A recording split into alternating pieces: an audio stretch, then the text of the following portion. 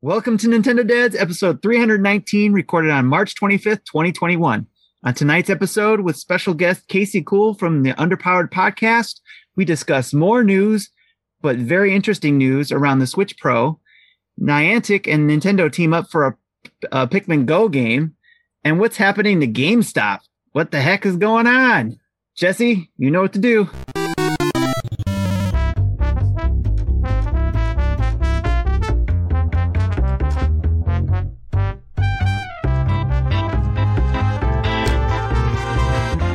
Hey, what's up, guys? It's Marty here. You're listening to episode 319 of Nintendo Dads. It's March 25th, 2021, and reports of my death have been greatly exaggerated. Although I did leave the show last week and go straight into what I just described a few minutes ago to these guys as a soul-snatching stomach virus. Oh, my gosh. Yes, my voodoo doll worked. Excellent. Excellent. After I apparently did an impression of you on the show last week, and I say apparently because in the process of getting sick, I don't really remember episode 318. So if you listened and you thought, hey, Marty sounds a little bit different, I must have. It may not have even been me. But joining me on the show this week are four people, definitely not me, but I'm glad they're not because, hey, takes all kinds in this world. Straight from Kansas City, Mr. Jesse Waldeck. How are you, buddy? Pretty good. Yeah, you were a little extra spicy last week. It wasn't just the Chick-fil-A sandwich I had for supper. No, that's not spicy at all. That's weak. The spicy is. No, I had the spicy. It's weak. It tries to be. It pretends. I just like it's better than the regular now. I can't go back. And I agree with you. It's the best sandwich I have, but it's not spicy. Yeah. Speaking of better than regular, Justin Masson, all the way from Canada. How you doing, buddy? What's going on, man? Yeah, I'm going to tell you. I'm excited to be here because it has been a week for me, almost 2 weeks. It has been quick fun fact. Interestingly enough, I was on Canadian jury duty for the last 7 days of my life. Hold up. What is the difference between American jury duty and Canadian jury duty? Well, we really still wear the wigs, right? Yeah. You guys still wear the wigs? We do not. We do not wear the wigs, though. But we determine everything not by guilt or innocence, but by weight of maple syrup and mooses. That's how we determine things. But I'm excited to be here. I really am. So, but we can jump into that later. Marty, you still there? I think he lost his internet. Speaking of a guy who also is caught sometimes riding a moose, Mr. Timothy Alf. Timothy, how are you, sir? And it only happens whenever I go to the Toys R Us on the other side of the border there. So I get to, once I go over the bridge, the Ambassador Bridge here in Detroit, they make us get out of our cars and we pick the moose of our choice. And we go to Toys R Us licking a maple syrup lollipop. That's I exactly thought how it works. they changed the giraffe to the moose on the other side of the border, but that makes more sense. Nice. Yeah, Justin, just a minute ago, I don't know what's going on. Something just blinked and I lost my mic, I lost my camera, I lost all of that. So that's already happened once. So hopefully, it'll happen about 15 more times on the show. Yeah. But I tell you what is awesome about the show is we're joined by special guest Casey Cool from the Underpowered podcast. Casey, how are you doing tonight? I'm doing good. Thank you so much for having me, guys. I'm really excited to be here. We are excited to have you here with us. And, it's a first for Nintendo Dads here. Casey informed us right before the show that he just became a patron of the show, which we're going to tell you how you can be a patron in a minute. And so we've never gotten to call out a brand new patron on the show that's on the show before. So that, hey, making Nintendo Dads first, that's how we do it. I'm going in the record book. That was my goal. You are in the record book. Could we have it noted in the podcast record, please, Mr. Timothy Alf? Of course. I'll get right he is our record keeper. He's a Nintendo Dad's historian. And speaking of history, couple of this is not going to be a week that goes down in history because we're really thin. I called this week on our show poll the Slim Pickens edition of Nintendo news. But let's dive into what we have, shall we? Sure.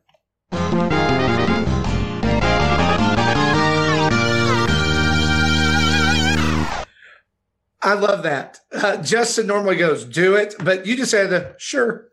Yeah, which is good because I was totally not paying attention. That is fantastic. Of course, our news is brought to us each and every week by people like Casey and you over at patreon.com/Nintendo Dads, where you can join in for as little as $1 a month and be part of the one of the greatest communities on the internet. I say one of the greatest. I always say the greatest, but we do acknowledge that there may be other great communities. No, this is the best. I mean, mine's pretty good, but yours is pretty good. I was just trying to be nice. That's all. It's okay. I appreciate it. Trying to be fair and nice and tolerant and all those good things. But that Southern hospitality is real. Yeah. I appreciate it. So anyway, $1 a month gets you in, or you can go all the way up to $30 a month to be a Patreon producer. You get all kinds of benefits through that. And one of the benefits we do want to mention to that is if you're in the Discord, you know about our monthly Mayhem Challenge, where you can win actual eShop money from the dads just by playing video games. Tim, we open up my wallet and I send you 1 or 2 loonies. That's exactly how that works. Here's your $1 of eShop. Yeah, here is your $1 Canadian. Come back again, you suckers. You want some more dollars? Come on back. The joke really is that for everyone else, it's like 50 cents. That's exactly it. Because Canadian currency sucks. Yeah. So, Tim, tell us what is the monthly Mayhem Challenge this month? So this month we have basically we're playing Nintendo Online, Nintendo games using the Nintendo Switch Online access because it's a lot of versus and even co-op type games to play to try to gain points. And it's up to our fearless leaders in the monthly Mayhem, Drew and John, who do our sister show, the Dads After Dark show, but they also handle the monthly Mayhem for us, for the Nintendo Dads and the community, which they've been doing for a very long time and doing an awesome job at it. Mm-hmm. And they've outdone themselves this time around because they're putting in a lot of work for this. Because basically, they set up a list of who's versus who.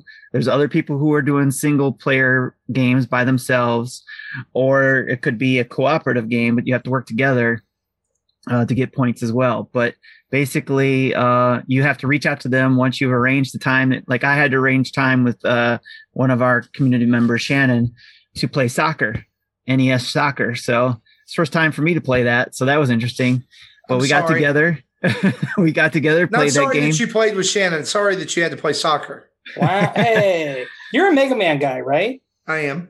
Mega Man Soccer, dude. One of the best sport games ever. Yeah, unfortunately, we didn't have one of the only sports games I've ever cared about because it had Mega Man in it. Right. Gemini Man, you get him, you do his special shot, and you score every time. There you go. It'd be awesome if that was on there because that would sound like fun. That'd be such a good one. We played. Shannon beat me, but I still got some points, and we get to move on to the next round. And we are playing this through April. And then the winner who has the most points gets first place, and they get a $15 eShop card. And then everybody else's points gets put into a pool and gets drawn and from a hat and basically lottery. And whoever wins that gets a $10 eShop card. Awesome. So awesome. It's a lot of fun. The whole community is involved. Tim, that's a great segue into the first bit of news that we have here. Speaking of points, the final Super Mario 35 World Count Challenge has begun. It began yesterday at 3 a.m. Eastern, and it runs through next Tuesday, March 30th at 3 a.m.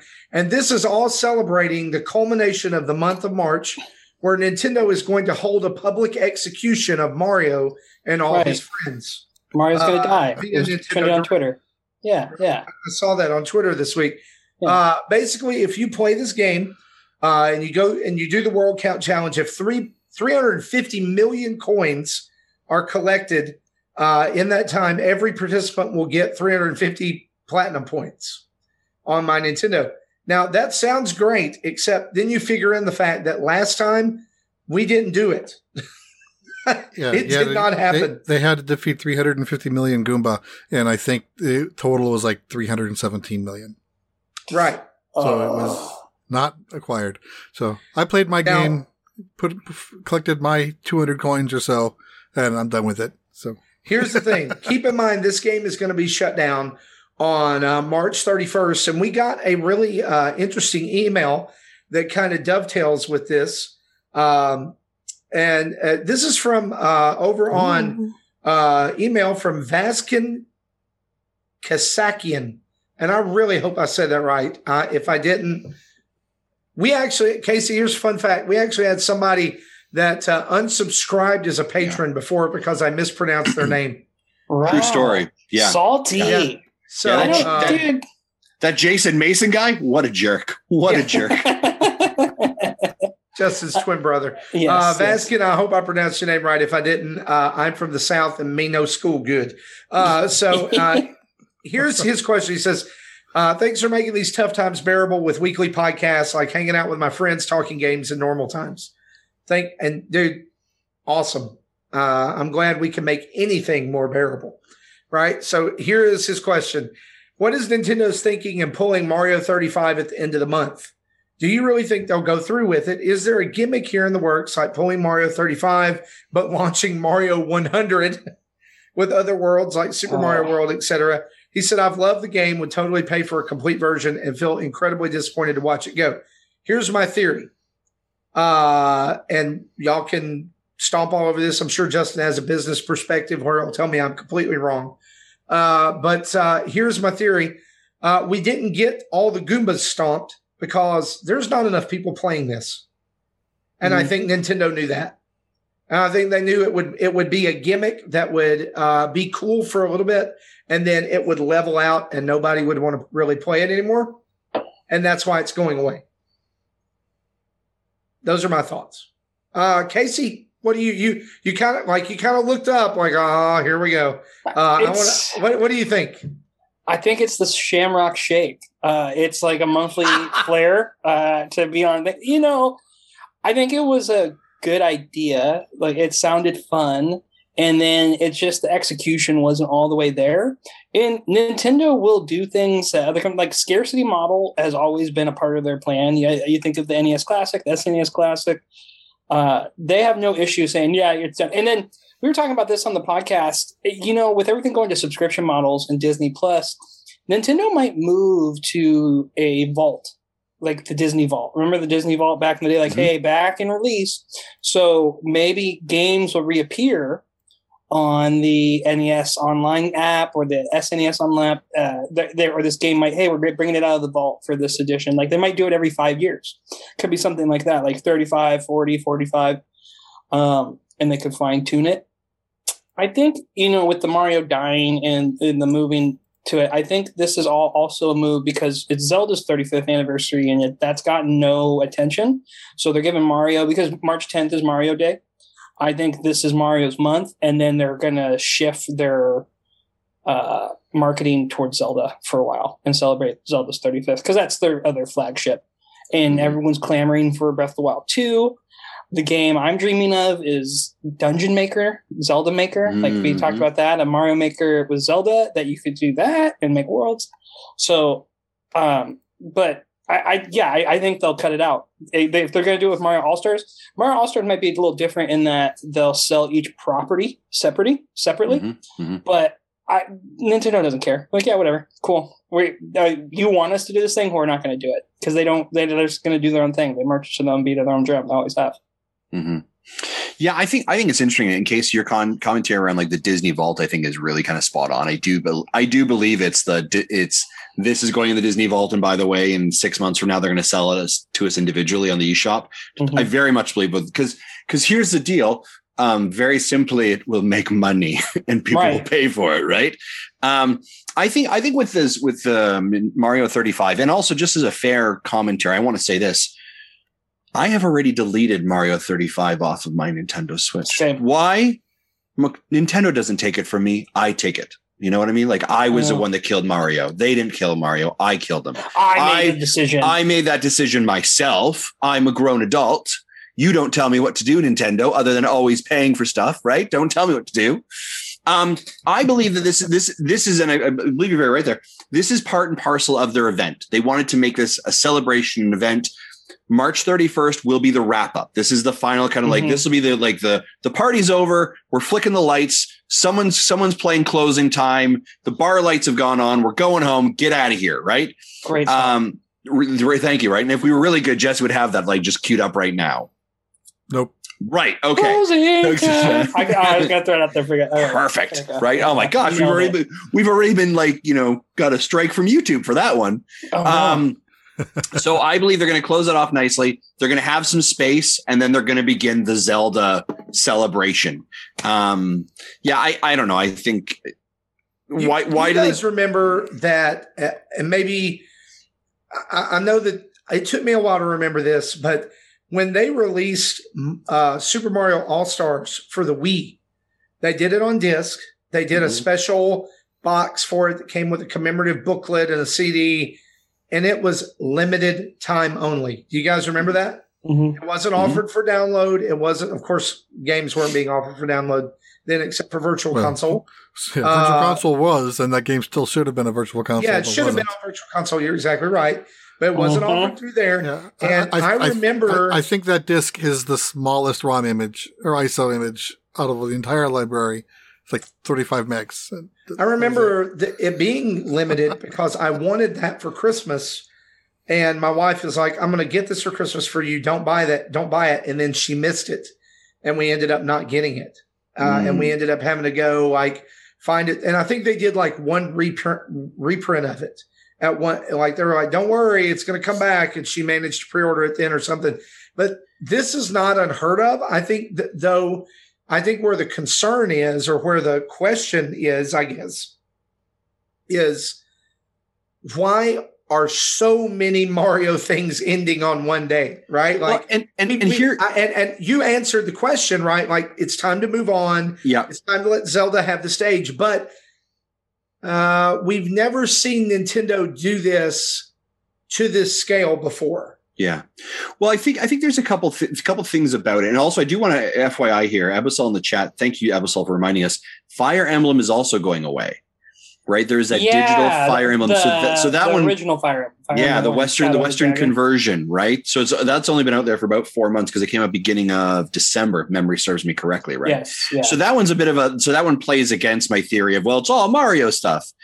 I mean, the reality is, and I think, Casey, again, you struck this very well, which is they know how to create scarcity, but this is the first time what we're seeing is digital scarcity, which is ridiculous, right? Because it's like it's not like you have limited space, but again, what you do by creating scarcity and limited runs is you create exponential excitement, sales, and hype, right? If something is going to be there, and exactly, and for something like Fire Emblem, they could say, listen, it costs us a fair chunk of money to move this. How do we recoup our costs as quickly as possible? What you do is you shorten that sale window as quickly as possible, right? So what you do is opposed to having potentially happen over years, or maybe people just, move away from the hype cycle of it.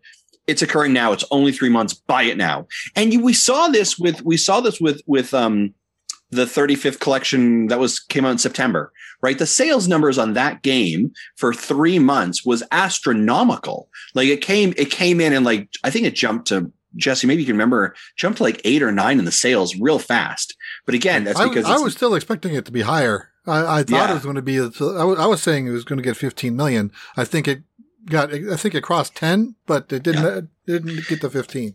And go ahead. They didn't. Sorry, it's because they didn't put in Mario Galaxy 2. That's why. Yeah.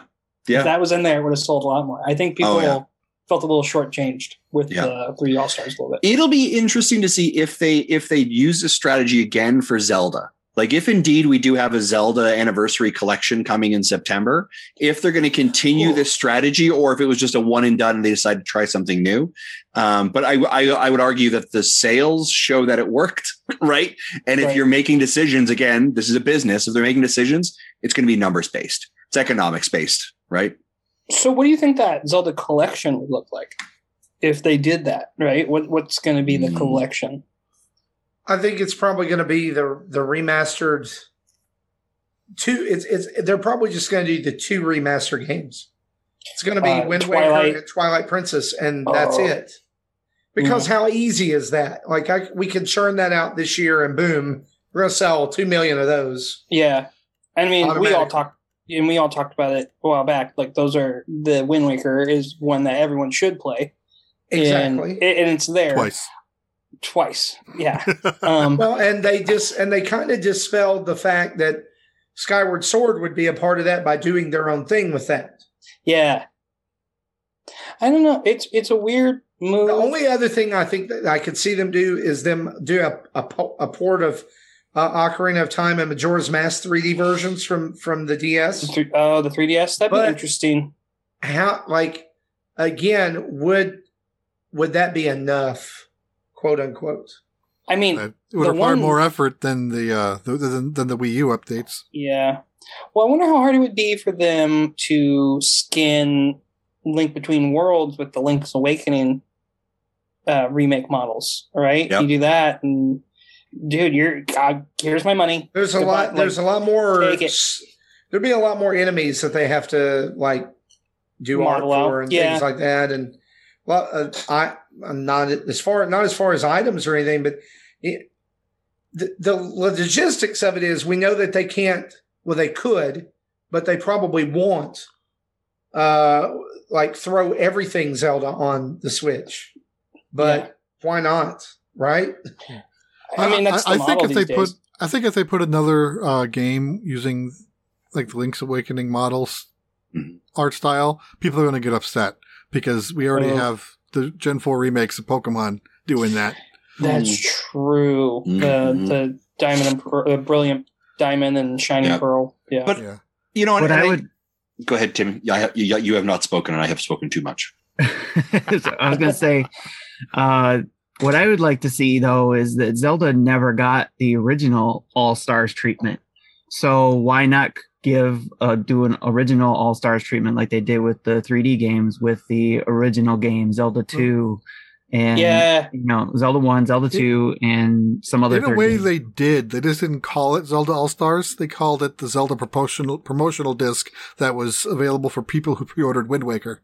But did they do the updates to it like they did with the All-Stars game? Because the All-Stars game up-res the graphics from 8-bit to 16-bit on Mario. Just the NES and SNES games emulated, right? But still, that's what I'm talking about is the All-Stars treatment, where they upgrade the graphics to bring the NES to even the SNES. I'll take that. I like Casey's idea of taking the sprites or the artwork from assets they already have for Link's Awakening and apply it to Zelda 1. Yeah. What about the assets to? You said from Link's Awakening? The new Link's Awakening. The one right. What about using Link Between Worlds assets? That's what I said. Yeah, that's what I said. You use that. That would be my move, because that's the one that like everyone should play.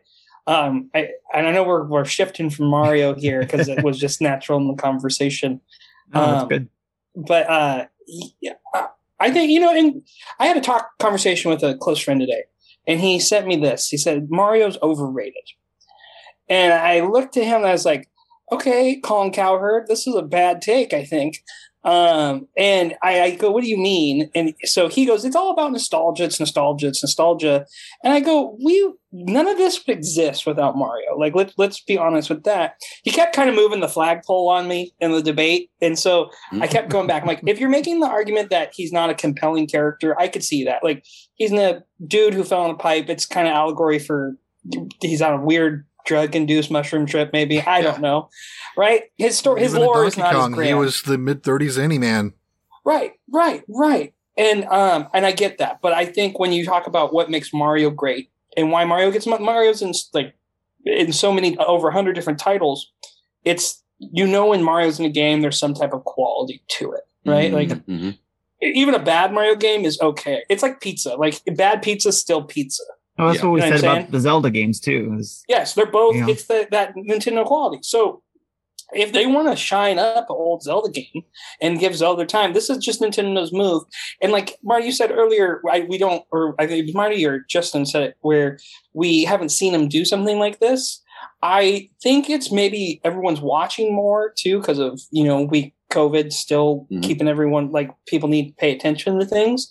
So this flow of marketing, and it's speculation news network, right? Media has changed a lot in the last year, I feel, or 2 years. Yeah. And people are like thinking, I think what's hurting Nintendo a little bit is the whole, when they brought the director, and his name is, I can't think of it right now, for the Breath of the Wild 2, when he came out and said, we don't have anything yet, everyone was just like, what are you doing? Like, why did you even bring him out? Like, you didn't have say to later. Later. Later Right. this year, we will. That I didn't need you to, like, just to come in and apologize for it. Don't apologize. Like, I think we need to let developers take their time and simmer a bit, because I don't want Nintendo to pull a Cyberpunk, which they would never do. Something I wanted to mention too was that because it's Nintendo, I'm not expecting the same thing they did with 3D with Mario. Yeah, we'll with Zelda. Different. They're going to do something else completely different that we won't expect, that we'll probably love, and then we'll still say, oh, they did it with Zelda, so the next anniversary, are they going to do the same thing? But they don't seem to always do the same thing. I shouldn't say never, but they don't. Yeah. My general rule of thumb is you set your expectations really, really, really low. And then you're never disappointed. And it works out pretty great. You know, like all right, hey. Yep. We have a famous saying around here that a lot of people either like or don't like, but we say it. And what is that, Justin? What is that saying? Justin is awesome. No. I like that one. I agree with that one. That's pretty amazing. That's saying number 99 for you. I'm talking about the number one. It is high hopes, low expectations. There you go. Yeah. I think that's a good life motto in general too. Like, I think people, something that really always gets me fired up is when people complain, like, about the game development process. And it's kind of like people that are armchair quarterbacks, and that, well, I would have done this, then do it.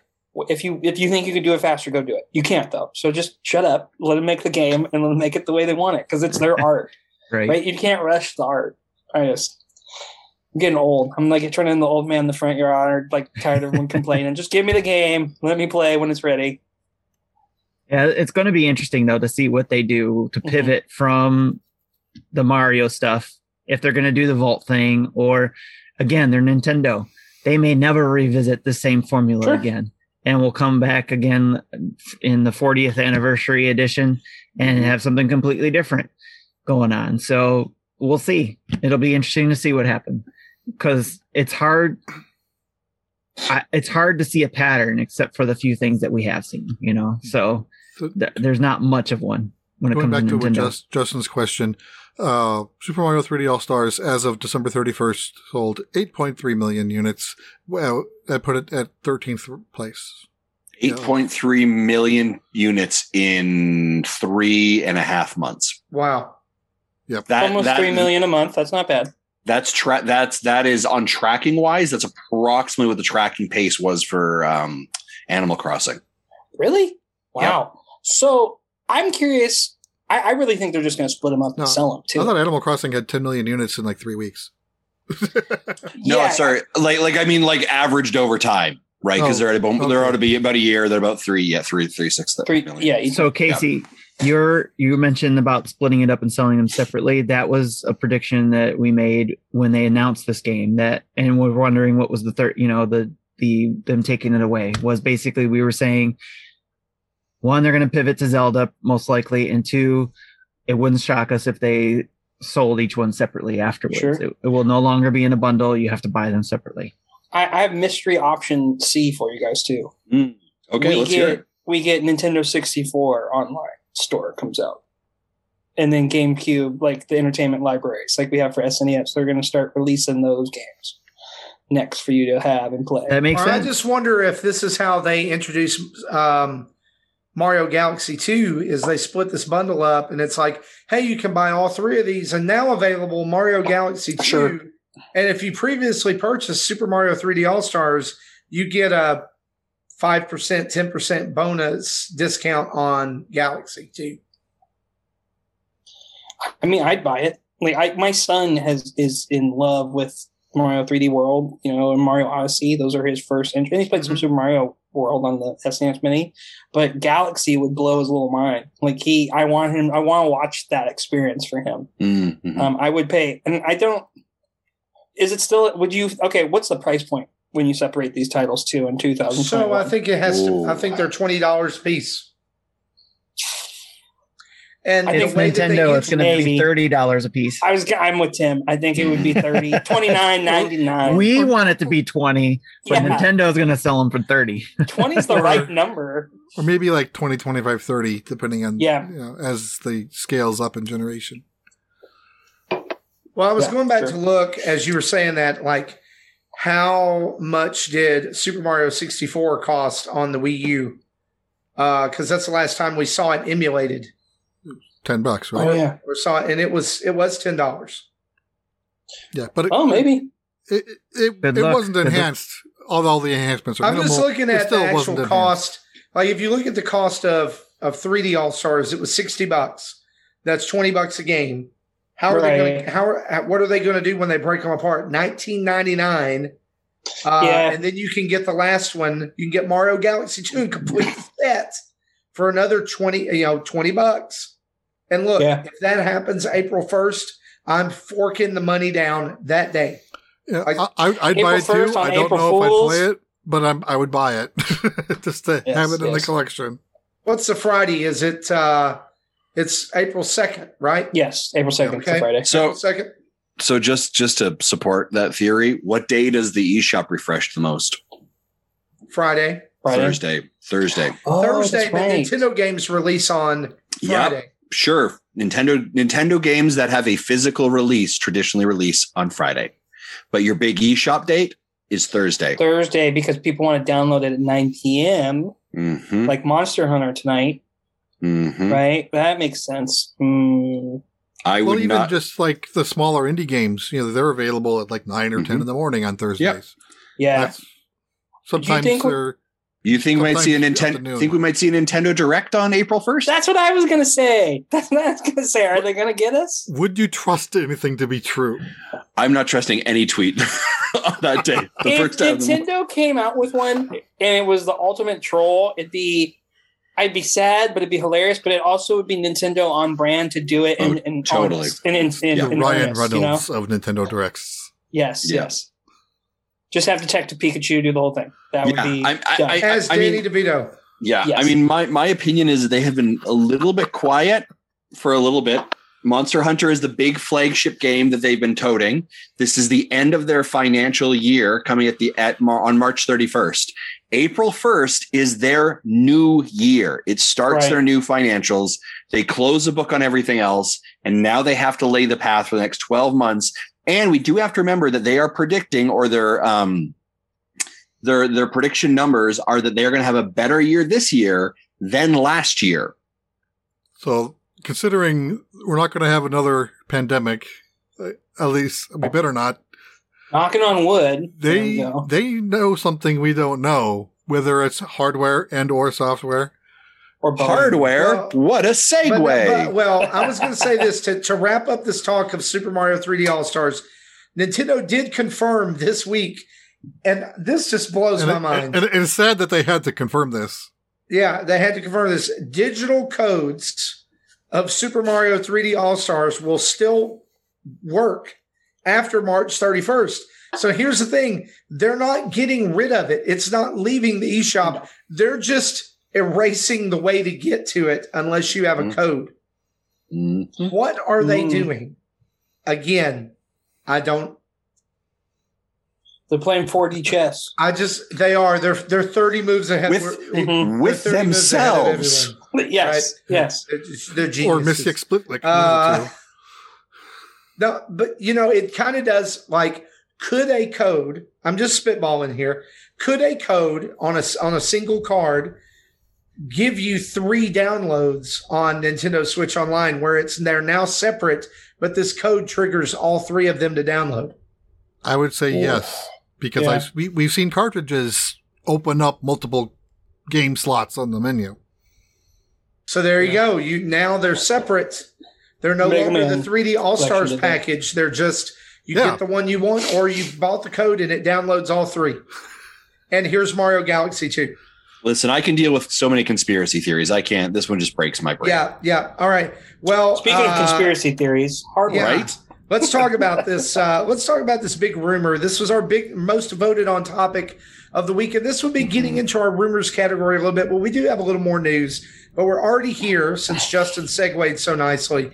So let's talk about it. Bloomberg reportedly talked about this week that an upgraded Nintendo Switch with the new NVIDIA graphics chip will be available this year with a price upwards of $399. They did quote in the article as well a possible price of $349 if Nintendo was really trying to hone in on getting a value to people, but they believe $399 or up is where it will land. This, of course, is one of yet more rumors swirling about a Switch Pro or Super Nintendo Switch or I like that name. Call it. You said that on our podcast. The Super Switch. I love that. Yeah, then Super Nintendo Switch will have NVIDIA chip with the DLSS technology to upscale and up-res, do a 4K and all that. Casey, what do you think, man? I feel like every week is another version of this rumor. I feel like every week we talk about this on the show. And honestly, I feel like at the point everybody's talking about this to the point that we've kind of beat it to death. Yeah. But I predicted it first. There's a True. little. Tim did. It's like there's a little more, another little crumb, right? Like here's another little morsel. I mean, it's obviously going to happen. They've been talking about it for a long time. Like, let's. And if you want to give me more news about it, cool. I'm again, like you said, high hopes, low expectations. And we talked about it too. If it's going to be 720, people were mad that it's 720p on a 7-inch screen, and people are not going to be happy with it no matter what. At least, okay, the internet will not be happy with it no matter what. The sane people that enjoy video games and Nintendo products will be happy because it's time for an update.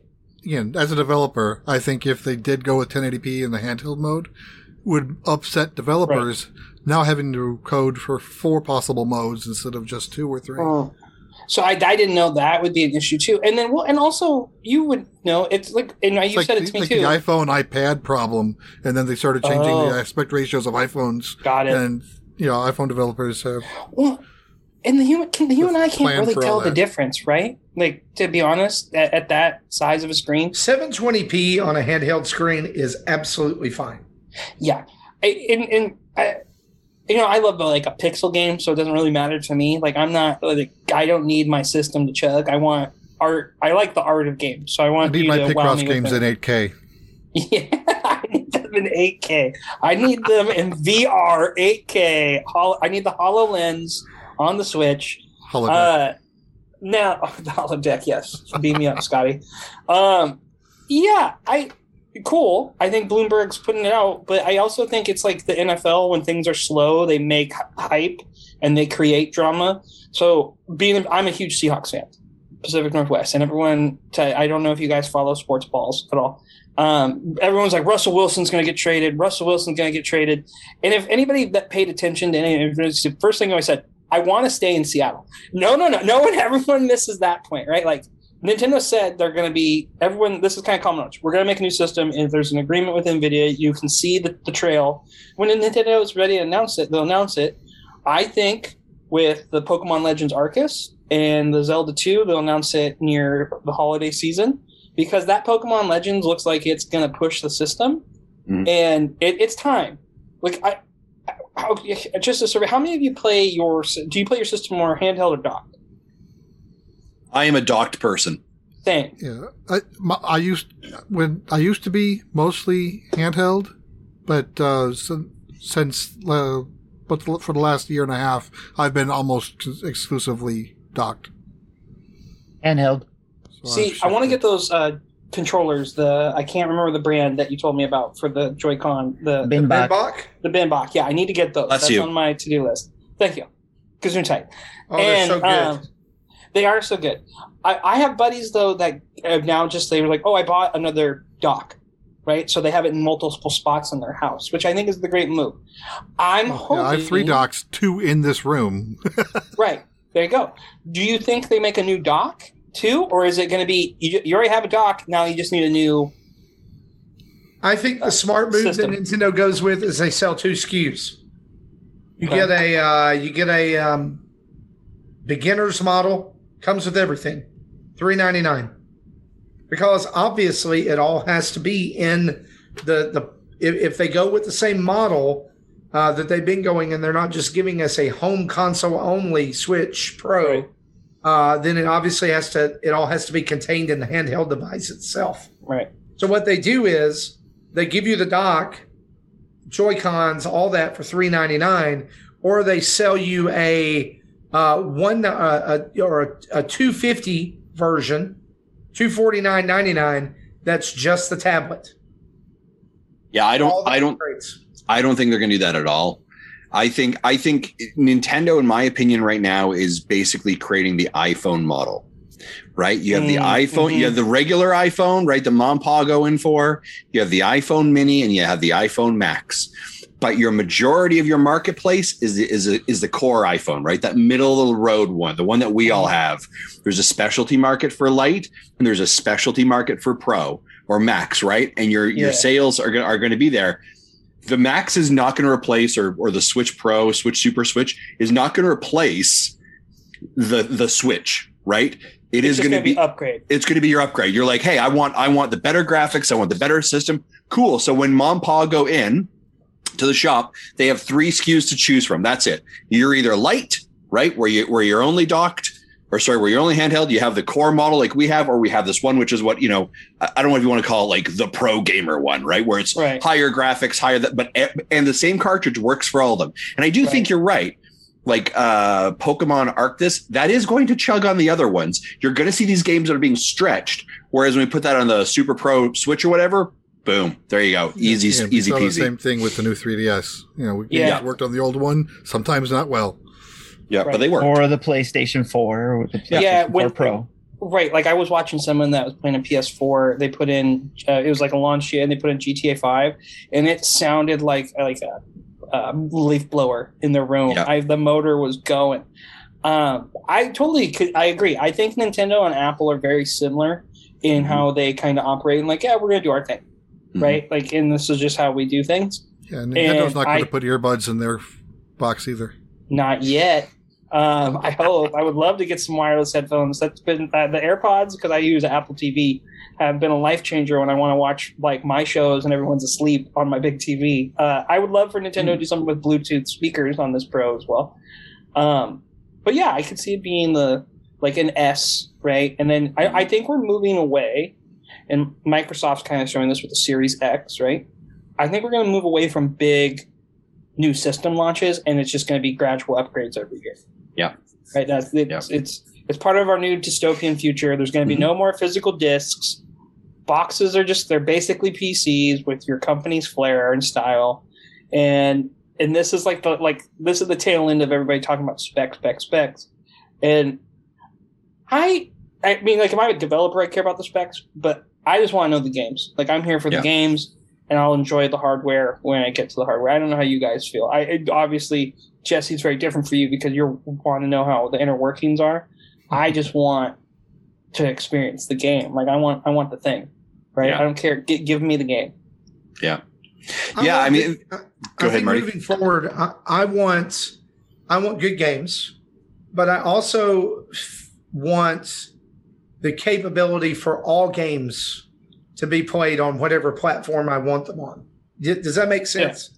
Yeah. Cross console play for everything. Well, no, I want that. Like if Bethesda wants to bring out Doom, whatever comes after Doom Eternal, I don't want to wait a year after it comes out Doom to play Infinity. to play it on Nintendo, right? Like, right. I would like it to be able to keep up, but I also think that one area that companies are going to have to address moving forward, and this was seen this week as the PlayStation 3 and the Vita shops were talked about being shut down, or the PSP shop was talked about being shut down, is that there is a large and growing larger subsection of people who are saying we have got to address archiving of games. Sure. Like, how are we going to continue to play the games that I love?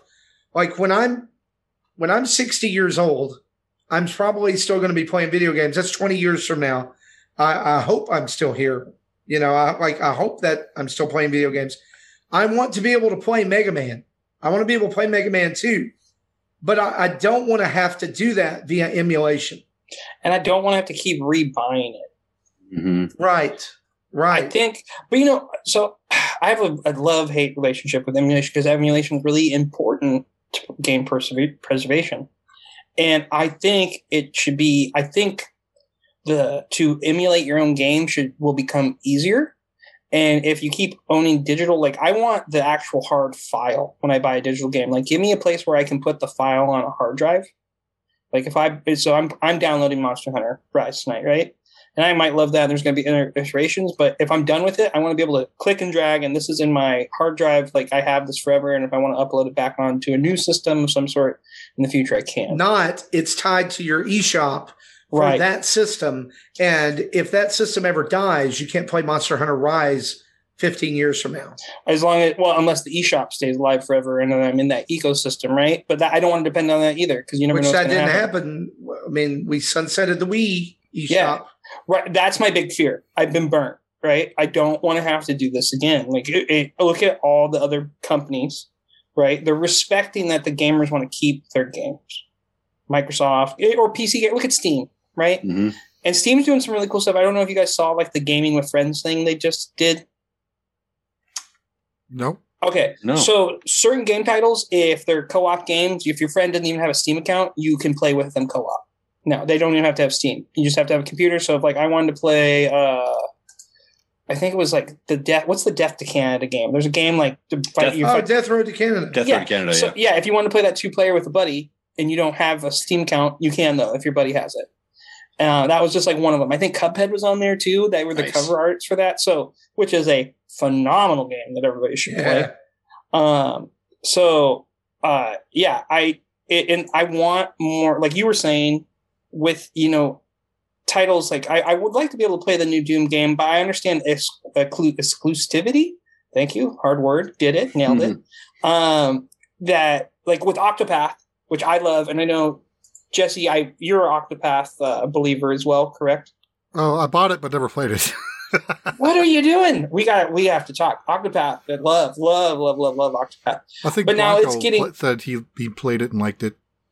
Yeah. I'm replaying it right now. I 100%ed it, and I'm very tempted to do it again because I want to write a review. Anyway, I just downloaded it on an Xbox. It's on Game Pass. Yeah, that's what I was just gonna say. It's on Game Pass, right? So now, like, that was the Switch. It was an exclusive for a year, and I think you're gonna see more of that. Like, this console has it for the first year, and then it's gonna come to these other things. Like Monster Hunter Rise is supposed to come to PC next year, and go ahead. Well, sorry. Yeah, and we're seeing that as well, right? I think of Fall Guys is a great example, right? Basically, a 1-year exclusivity with PlayStation, right? I think we're going to see Bug Snacks come over, so like, these exclusivity agreements are not shocking, right? We've seen some actually just that rolled out from Stadia recently, right?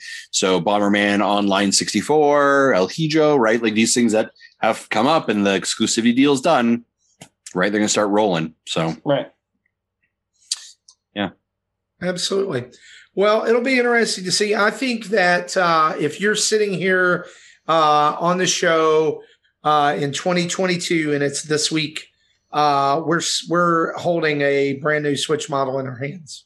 If we're lucky, yeah. I'm pretty convinced that we are at this point. Other big news that this week I want to throw out here and let's have a discussion about this.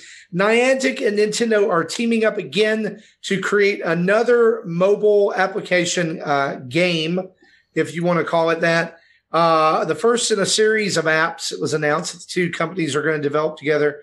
And this app that is coming out globally later in 2021 has been revealed to be a brand new Pikmin app that has something to do with going out and taking walks and meeting Pikmin.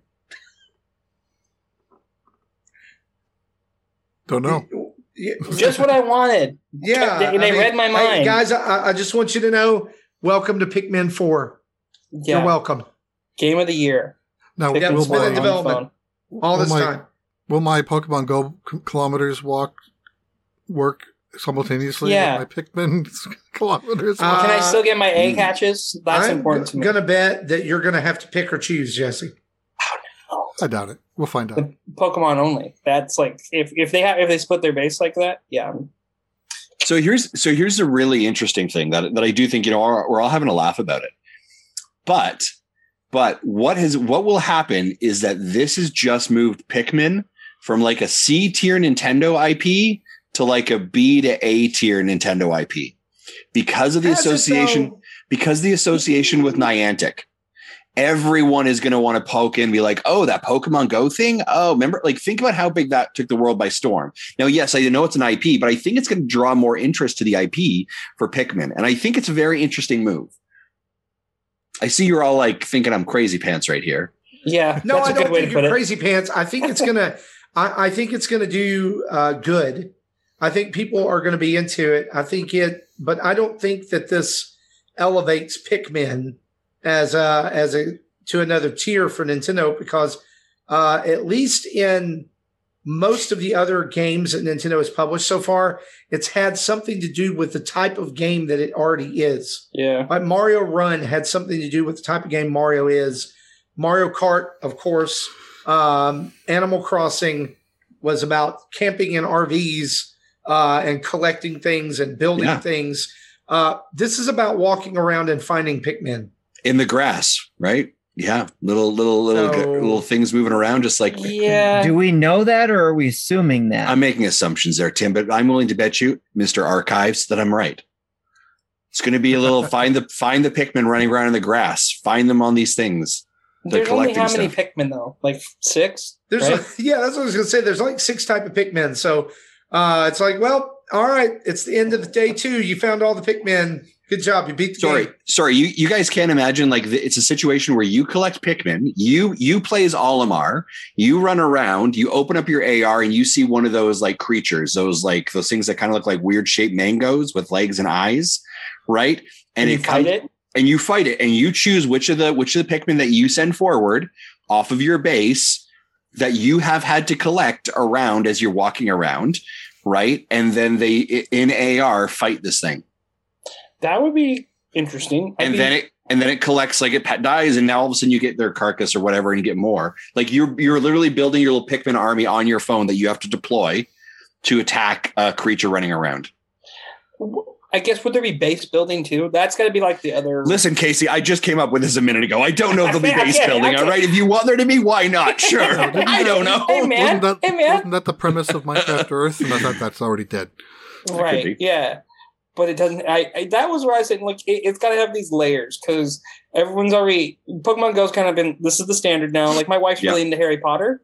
Yeah. And she got the Harry Potter Niantic game, and she was really into that for a while. And she's like, it's a better game. And she loves Harry Potter more. She's a big Harry Potter fan. And I was like, yeah, it is a better game because it's cooler because it's Pokemon.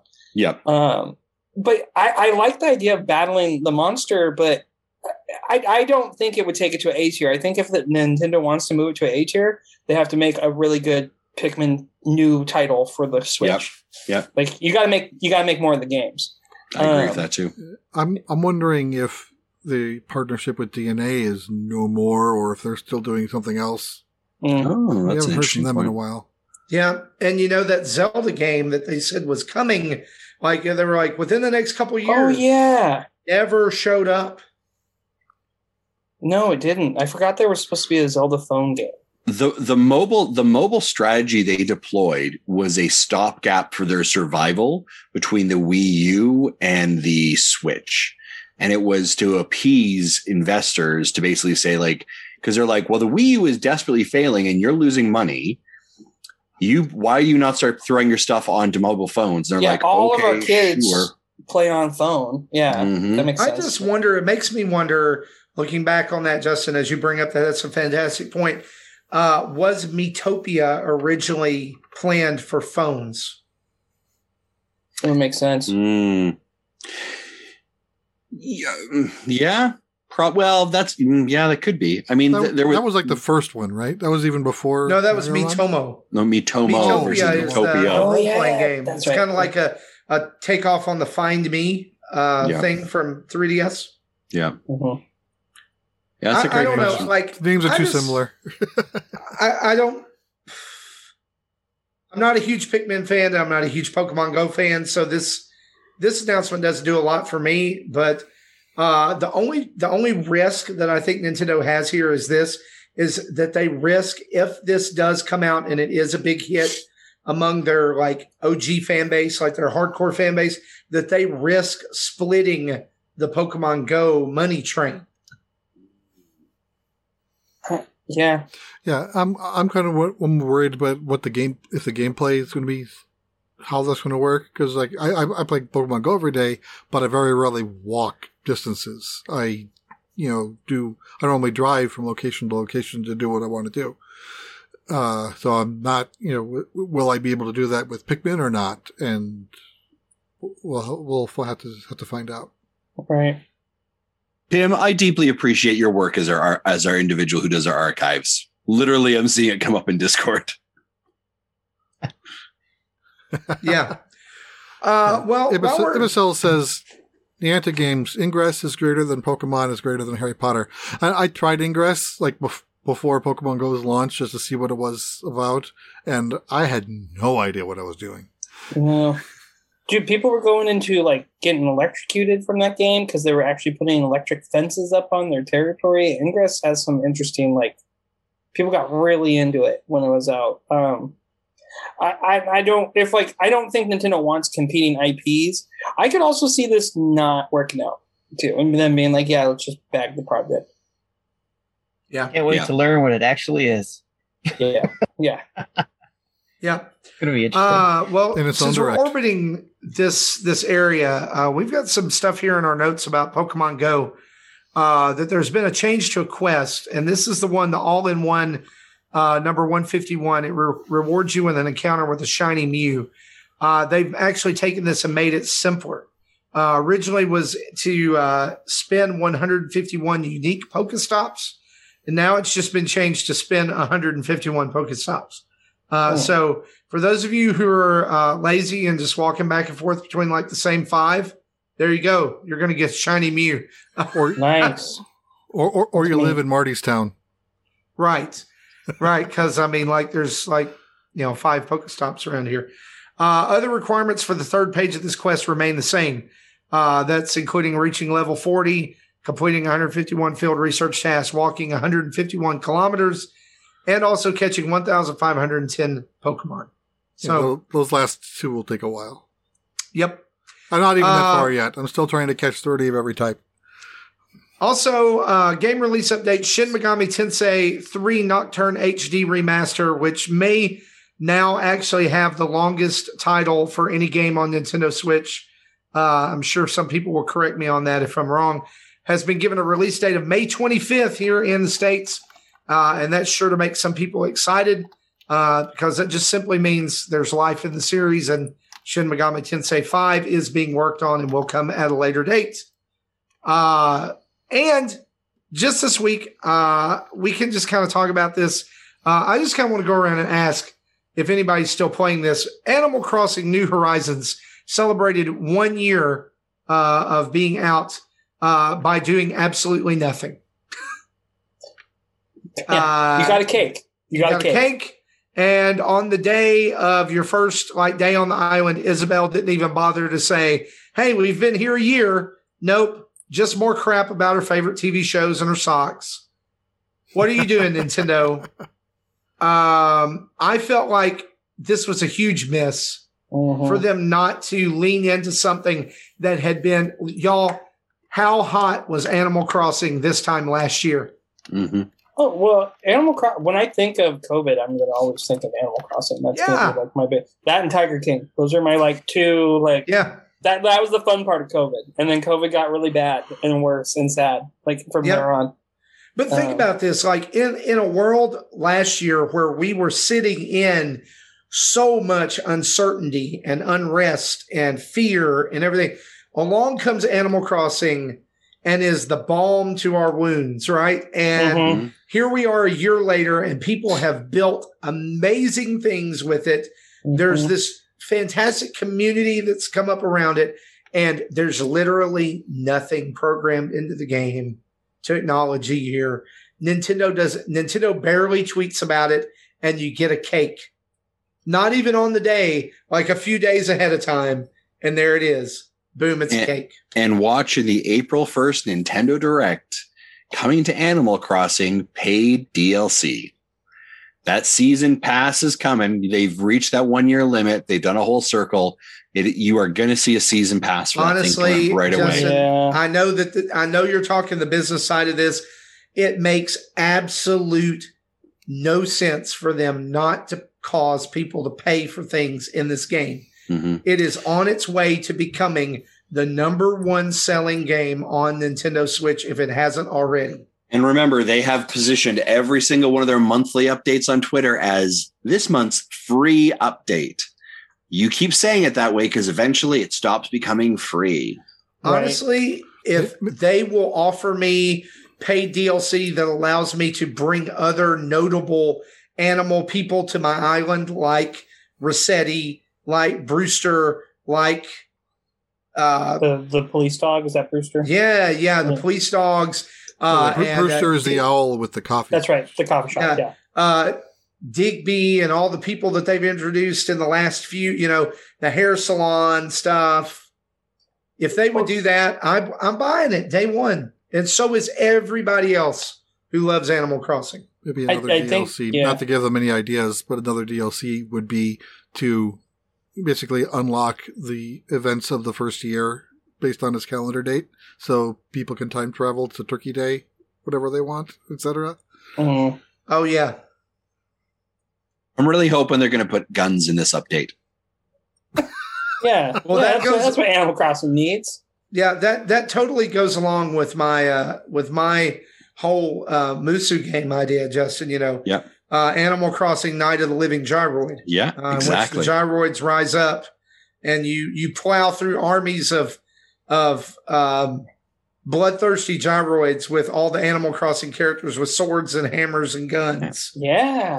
I like this. I was just hoping, like, what happens, like, my imagination is all of a sudden, like, you're Tom Nook, you've got, like, shotgun, it's just a dark scene at night, and that freaking Hoppy the bunny starts walking around, and your job is to hunt him like a madman, like it is a game of sport, and that he is your prey, right? And he's like, and Tom Nook's like putting on like army makeup and like mud. And he's got like a knife that he just licks awkwardly, right? Like, I mean, that's the game I want to see. And then that's what that dock is for, because the ship comes to pick you up to go to that special island. There you go. That's exactly Island. Yeah. Nook Island murder package. But this is what I was talking about. We have no idea what Nintendo does. They do what Nintendo does, and that is we have no idea what Nintendo does. We expect a 1 year anniversary for Animal Crossing. Do we get it? We get a cake. So you would think with all the millions of people, the millions and millions of fans that have Animal Crossing, that you think Nintendo would jump on and do something for, especially if they're going to do DLC. You would think they would want to hype it up, Animal Crossing, even more, having a celebration, that kind of stuff, but they didn't. This reminds me of you think they would release more DLC tracks and characters for Mario Kart 8. Yep, exactly. And here we are, how many years or past Mario the Party original release of it? Yeah, I mean, it's Mario Party was the one that baffled me the most. It was like they had only so much stuff in that game, and they were talking about DLC at that point. They were like, "Oh yeah, we want to look at our games and do more DLC around it and all that kind of stuff." And everybody's like, "Where the heck is the Mario Party DLC?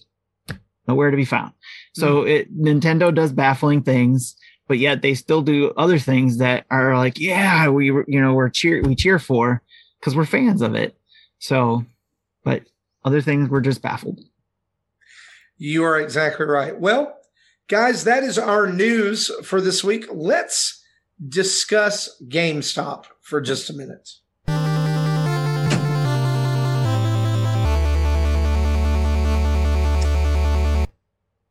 So 8 members of the GameStop board of directors are set to leave in June 2021. This includes Reggie Fils-Aimé, who just joined last March, and also former Activision executives. What's going on?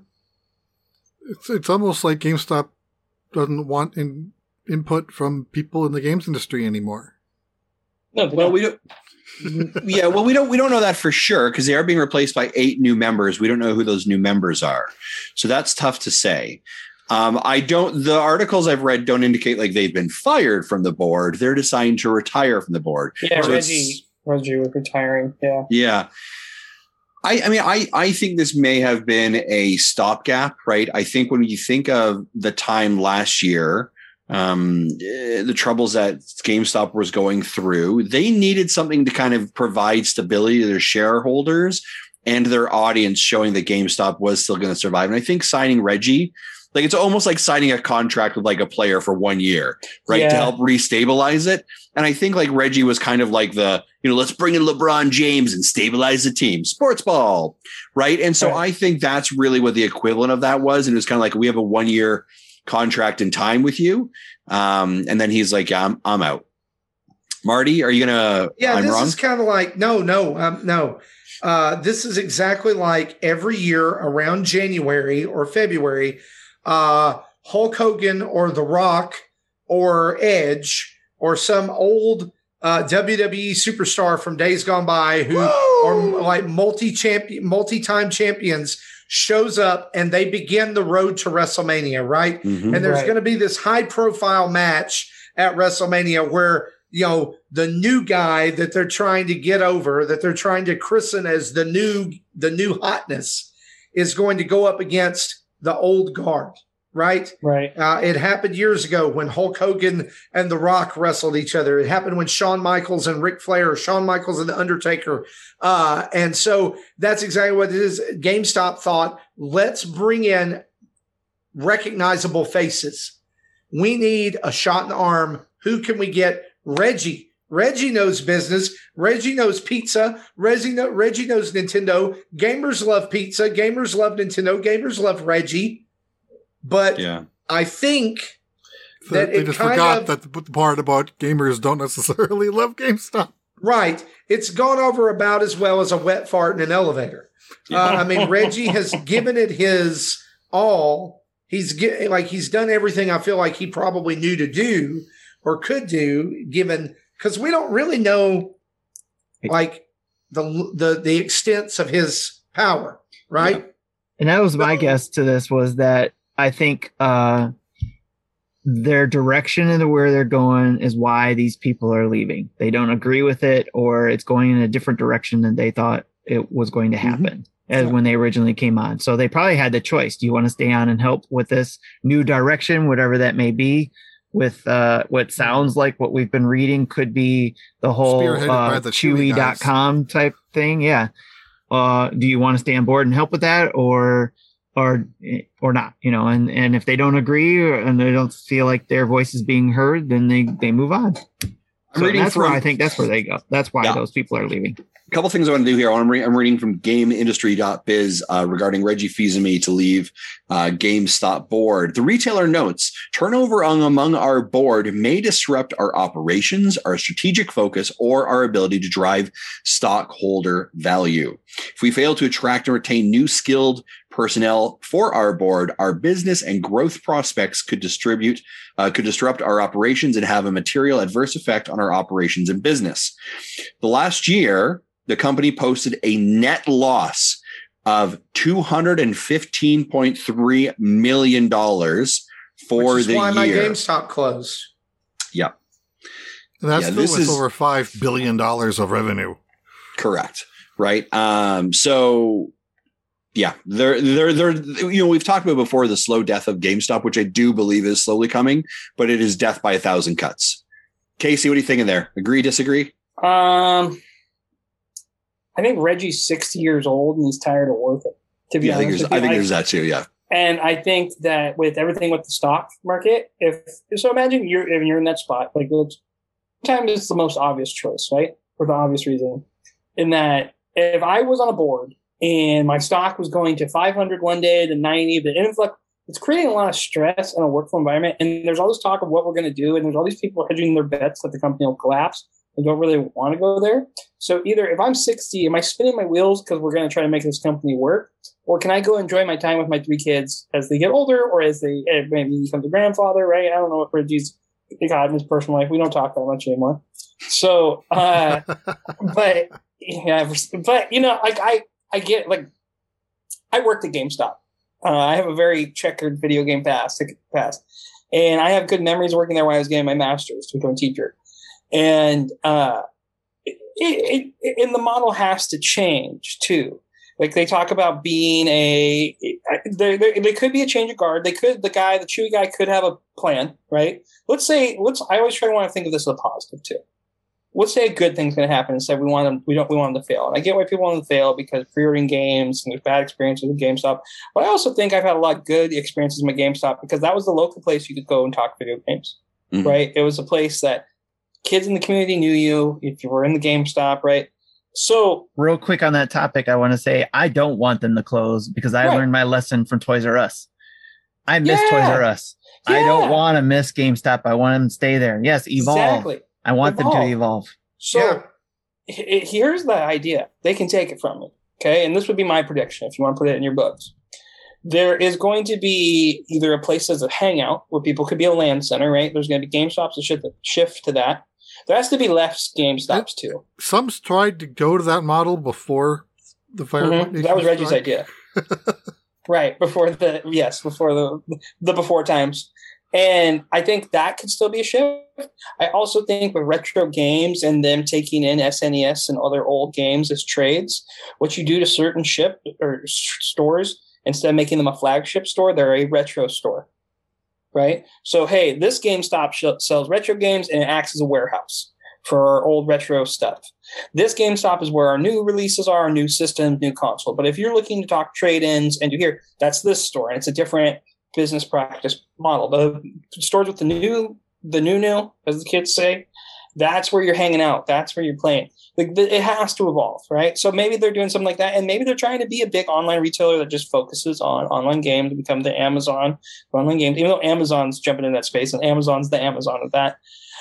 But I also think, back to I said, Reggie's old. He's 60. Like, if I'm 60, I'm set. I've been the CEO of Nintendo. I'm good. Like, I can retire peacefully and do whatever I want.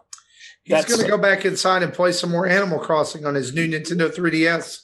Yes. Yeah. He's going to do whatever he wants. After he fights it away from Bill Trinan.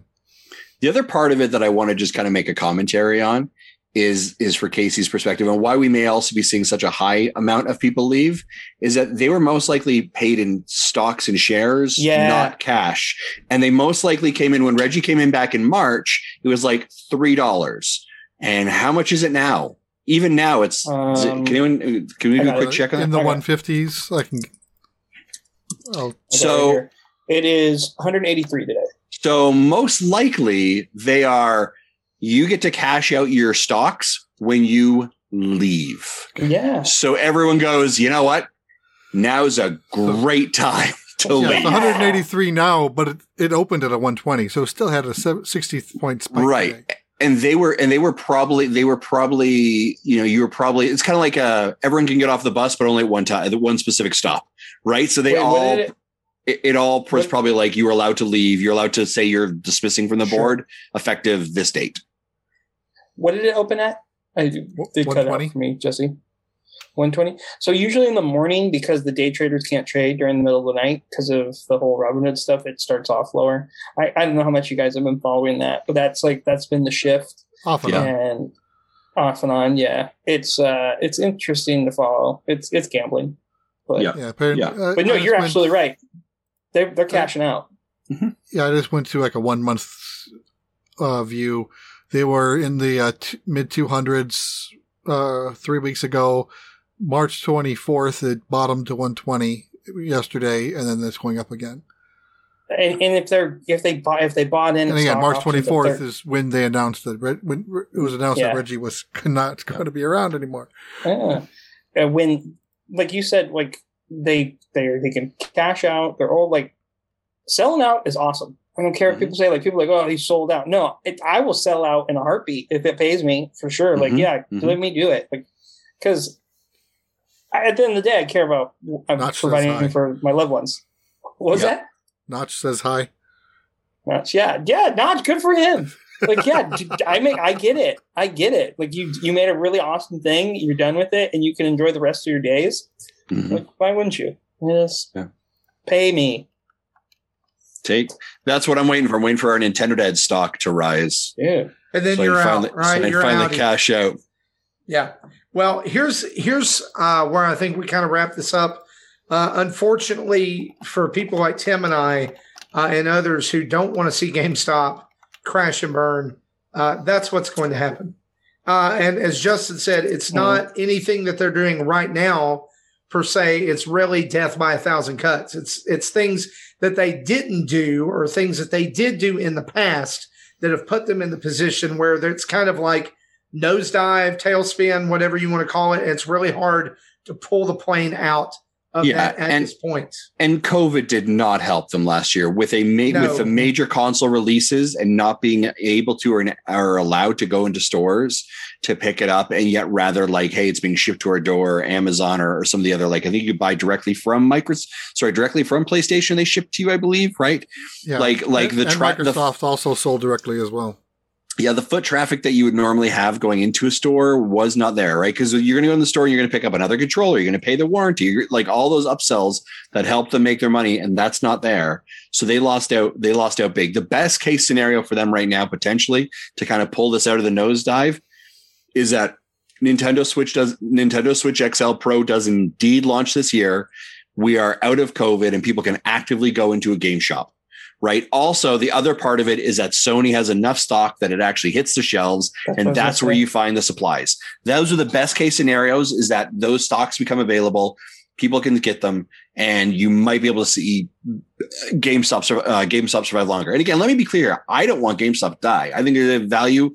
I think there's a market it plays. But if you look at the sheer economics and the business perspective of it, they have to evolve, or else they are going to be sliced and diced. And they need to evolve how they run their operations as well, because it appears from the outside looking in that they have not. So, and from listening to other people who have worked there in bad stores or badly run stores or badly run regions, that it was not a happy place. If you listen to any of the stories on Camelot's YouTube channel. Right. So, So there's this, it's not overall, like Casey, you had a good experience working there, but we were number one. Yeah. I've heard other stores that were not, or other employees who used to work there who just, I just feel bad for the people who work at ours. Mm-hmm. There's no GameStop. It's the GameStop. Like, so there's two in a town about 30 minutes over. They're going to stick around. But I mean, here's a manager that's losing her position. Yeah. Here's long-term employees. I mean, people who have literally worked there for the last 8 years that I've lived in this town. Yeah. Minus a few seasonal employees or come and goes. There's some people who, when I walk through the door, they'd be like, "Hey, Marty, how's it going?" Yeah. Same with mine too. It's the best feeling. Feeling when they know your name. Like they knew, oh, you're in to pick up the Nintendo Switch, or oh, you're here to pick up. You're going to pre-order the new Nintendo Switch game. Yes, I am. And they would have the transaction ready by the time I made it from the door to the point of sale, and that's what you're going to miss. And like all the people who are like celebrating, like, oh, GameStop, it's the evil empire. Well, where are you going to go now to buy video games? You're either going to go to the evil empire of Walmart or Target or Amazon or Best Buy, or you're going to go to. We're all married. We're all married, right? Mm-hmm. Yeah. We're going to Target, and you're going to see your wife 3 hours later with like a cart full of $300 worth of stuff. Like and then you're going to sneak your video game in there. That's Therein lies the issue. Okay, so Casey, like I live in a town of 7,000 people. We have a Walmart and 2 other grocery stores. If Walmart doesn't put games out, then I drive 30 minutes to get to the next town where there's one Walmart, a Target, a Best Buy. And what happens if what happens when Nintendo Switch Pro comes out and I don't make it there in time to stand in line and pre-order? because now I can't pick it up. I can't do that in my hometown anymore because I'm not trusting Walmart for a pre-order. Right. How do you feel about this company to get a pre-order called Amazon? They're pretty cool. They do some stuff, which is great unless you're like me and you're sitting in your office to record this podcast because you don't have internet at your house. Yeah, this is true. And I also I guess what I'm saying is that what this ends up doing is it ends up hurting. GameStop really expanded into rural areas where there wasn't an access to stuff like this for the past little bit. Like growing up, we didn't have I knew the game store was an hour away. And so I could go to the mall that was 30 minutes to an hour away and I could get a game when we went. It wasn't like, hey, let's pop over and get it right now.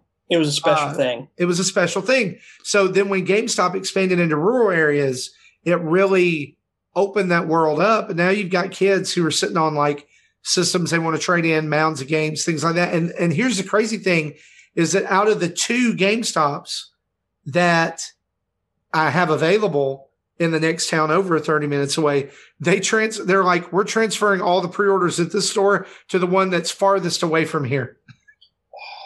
Wow. Why would they do that? That's another dumb corporate GameStop decision.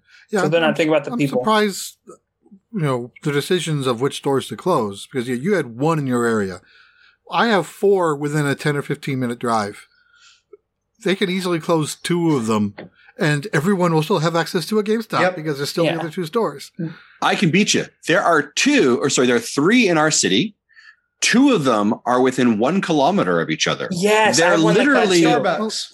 They're literally in the same mall. One is on the inside of the mall. One is on the outside of the mall. Mm-hmm. Yeah, that's 2 of my 4. Exactly that exact. So they pull away from rural areas mainly because I'll tell you why. Because they're not doing the per volume income like your stores are. Right. They're not putting up the same What numbers. they could do is they can work less hard in your areas and make as much money as they're making here working harder. Yes. And for clarity for the Canadians, I apologize. It is not GameStop. It's EB Games. I apologize. Sorry. At least look, you still have those and you still have Toys R Us. Get out of here.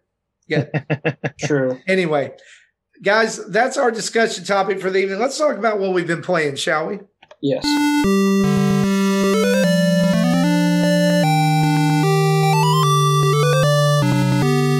Casey, on the Nintendo Dads, guests go first, and you can talk about what we want to know what you've been playing, and you do not have to restrict this just to Nintendo games.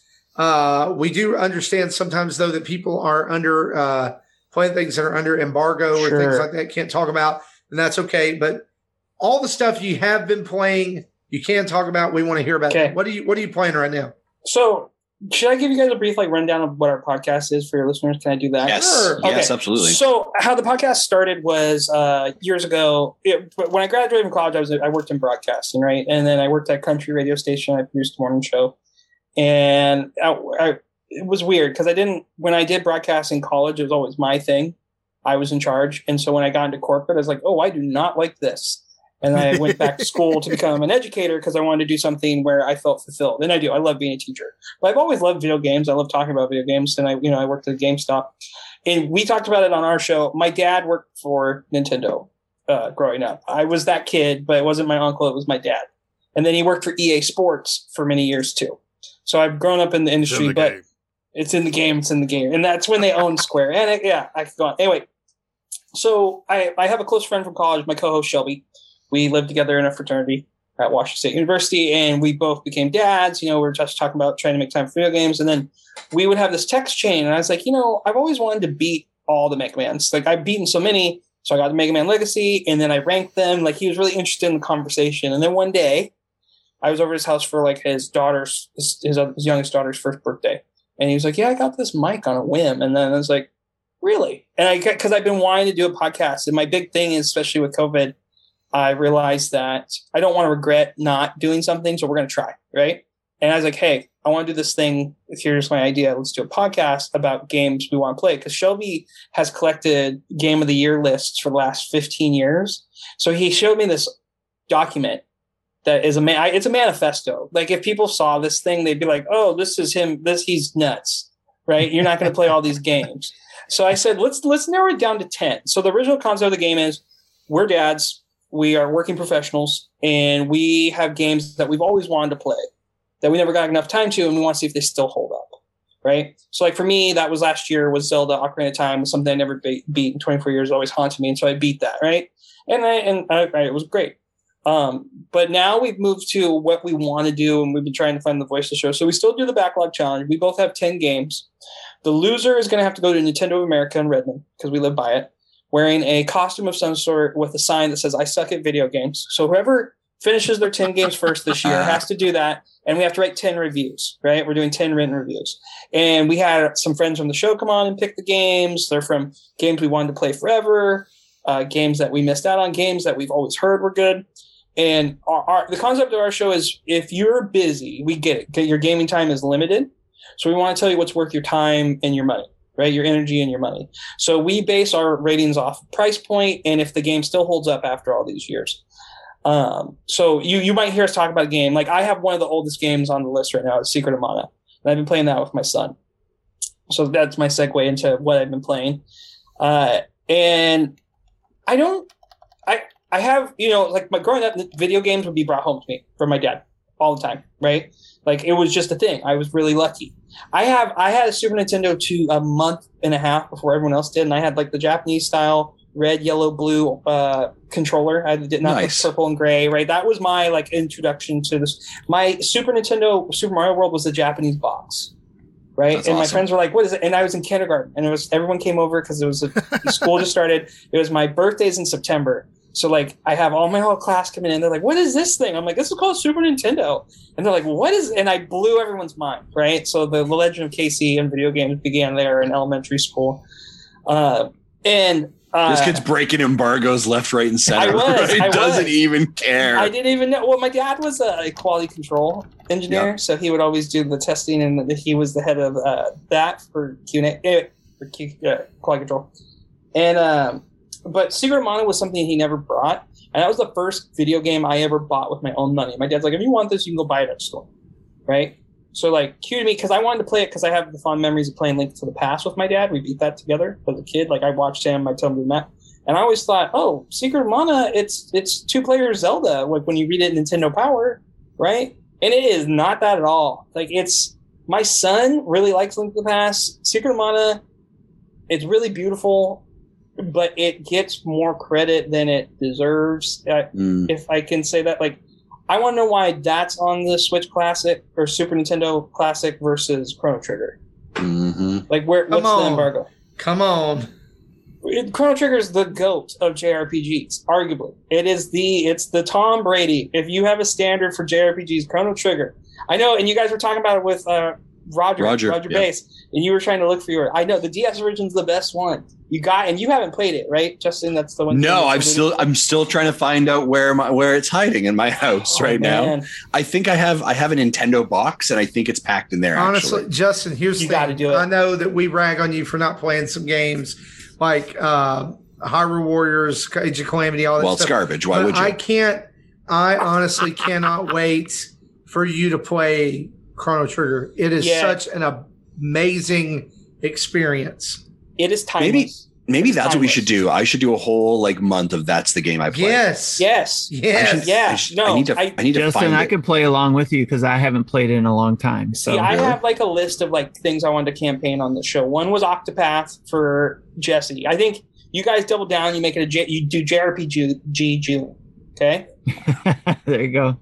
I like the alliteration. I'm awfully busy in June. Can it be JRPG July? There we go. Sure. Yeah, perfect. Whatever month you prefer with the J.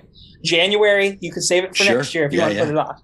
So you do Octopath, you do Chrono Trigger, and you guys just talk about it for a month. I think they're great. I'll do Dragon Quest 11. Oh, that is a masterpiece too on the Switch. So I'm a huge JRPG guy. Like Shelby and I are really balanced on there's certain things that we both like. Because I'm a Mega Man guy too, like you, Marty, and I think you're the same way. I like a game where I can grind, but I'll beat it by attrition in that I'm going to get better over 100 runs and I'm going to finally beat it because I'm not going to mentally break under the game. right? The game's not going to break me. I'm going to figure out how to beat it. And I like JRPGs because I'm an only child. And so learning, like reading and playing games. Hey, me too. Hey, all right, Chris. Awesome. Right. Good. You see where we're tracking here. I'm not, but I didn't play games with my brother. Get out of here, Jesse. We don't want to hear it. Yeah. We don't care about your siblings. This is the Lonely Kid Club, all right? Come on. So I'm playing that with my son, and that's cool because it's this story about finishing what you started to me. When I write that right up, it'll be there. But the game, I have Trials of Mana for the Switch, and I'm way more excited to try that eventually. But here, my games that I'm playing, I did Luigi's Mansion 3. That was already beaten, and that's the first review on our website. But currently I'm playing... I'll be playing Monster Hunter Rise tonight. That is going to be my next big review. Mario 3D World, I'm dropping a review for that tomorrow on our website, and we do a heart rating. We do it out of 5 hearts because we're underpowered. So that's the other thing. We're underpowered because we're always trying to catch up, right? Like we're underleveled, we're underpowered. Nice. We're catching up in the back. I like it. And so those are my big two. I've been trying to do. I have to do the whole Ace Attorney trilogy. Which I kind of was like, I'm playing 3 games instead of 1. I bit that off. Axiom Verge is on my list. Oh, yeah. Yep. And that's, because I played Hollow Knight last year for our backlog challenge, and that game is so good. So anyway, that's up on our Instagram. You can see some of them that we posted, which is I'll promote later. But so we do this backlog challenge, and the thing was before we were racing through the games and we weren't really appreciating them. Now we're taking our time and having to rate the reviews, and that's going to be our move moving forward. I'm really excited for Monster Hunter Rise. Tim, I'm really, really hoping you and I can exchange friend codes so we can play together, because I'm always looking people to team up. Yes. Yes, awesome. That is on my, all right, we're making it happen. And I might join you on those raids. It all depends on what might happen. We'll see. We're going to see what happens tomorrow, aren't we, Tim? Yes. What's your weapon? What's your weapon you're thinking of rocking? What do you like to play with in Monster Hunter? If you guys played the demo, did you try? I did not want to touch the demo because I wanted to go in fully blind, fully new, fully just from the get-go. And But I probably will just start off with the sword and shield.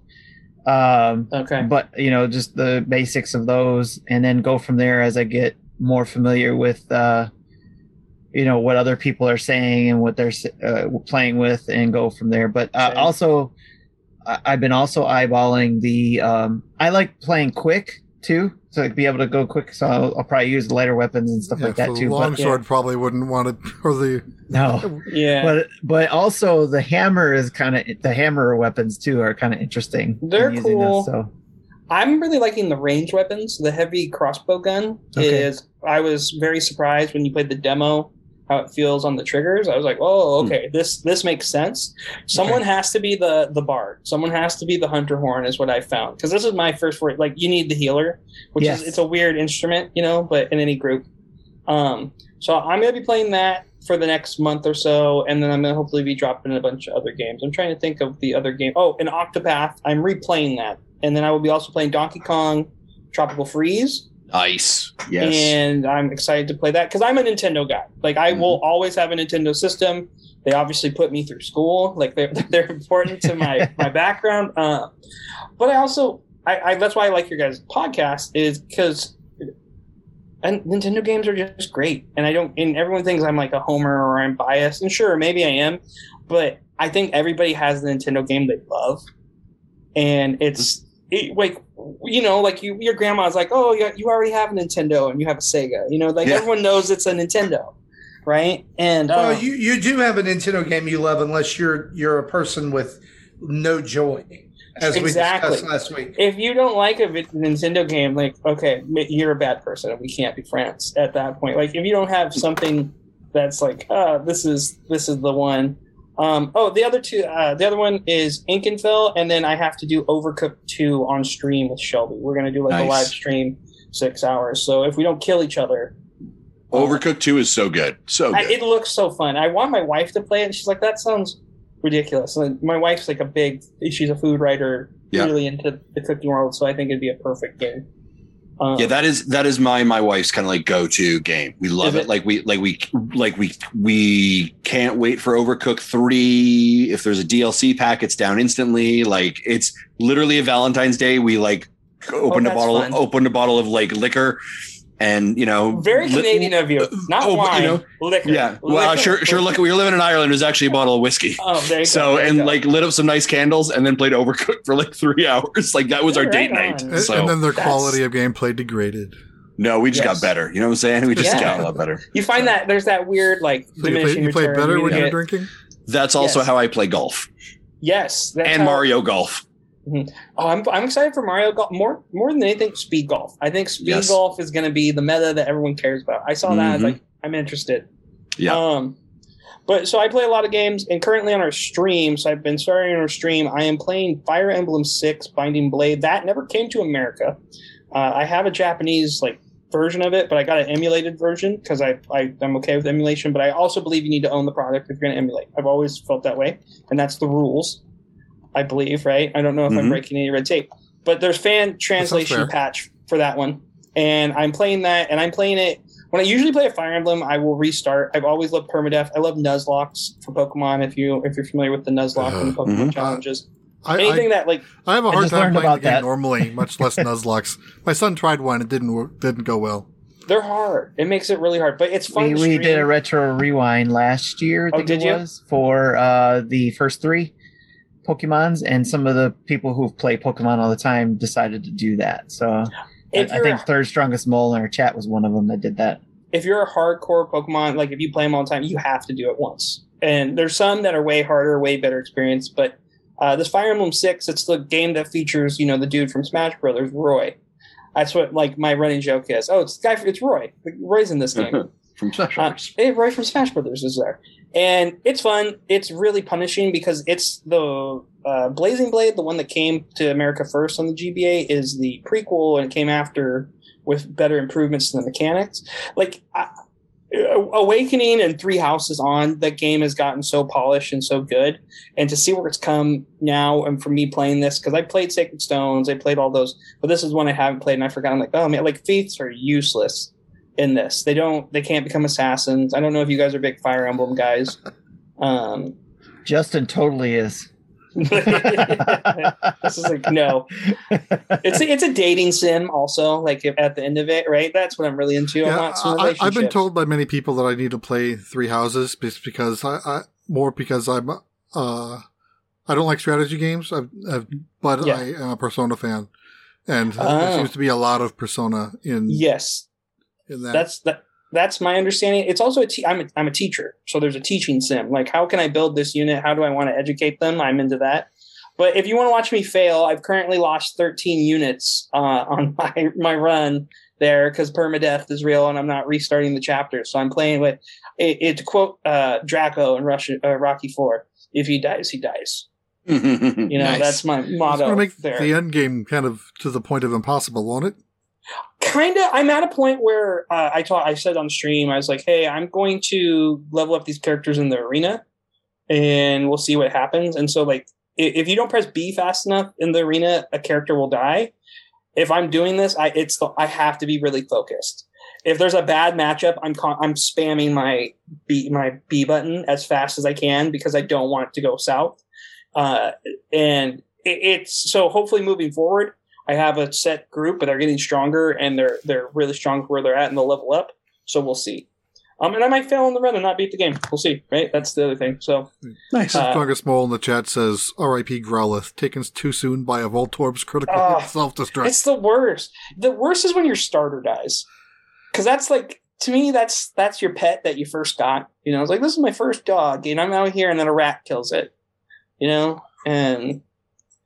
It's kind of the same thing. I could never do a Nuzlocke because of the sentimentality of it. Yes. That's why I can't do the genocidal round on Undertale. Because once you start building a bond with those characters, it's like you do the true pacifist round, and the end result, the payoff is so good that it's like, why would I go back and kill all these beloved characters? Right. that was on my backlog last year for our first year because it's our year anniversary. So tomorrow our year anniversary episode drops, and happy anniversary! Happy anniversary! Thanks. Congratulations! I appreciate it. It was a random thing, and it's really I set my expectations really low, and we've exceeded them. Yes. So that's good. And Undertale is a great game. I love that. And the thing with the Nuzlocke thing, you can do things to make it more like. Do you name your Pokemon when you play Pokemon? How many do you name your Pokemon? Yes, Pikachu. I do. Yep. See, do you call your dog dog? Is your cat? Like that's how I think of it, right? Here's the thing. I like taking the name of the Pikachu. Do I keep my dog in an expandable ball and make it fight at my command? No. If you could. I do. What? We don't do that? I thought we do that. Yeah. I take the Pokemon name and I try to take the actual Pokemon name and turn it into its name. Not just like, Pikachu, I'll call it Chewy. Oh, there you go. So something like that. I always do like a theme. Like it's either like, oh, this run will be like anime characters. Like Pikachu would be Kakashi from Naruto. There you go. Because of the thunder or Thor. You've inspired me, and when I play through my next Pokemon game, they're all going to be various meats. There you go. Bacon, ham. My Tepig is always named Prosciutto. Brisket. That would be funny. It's happening.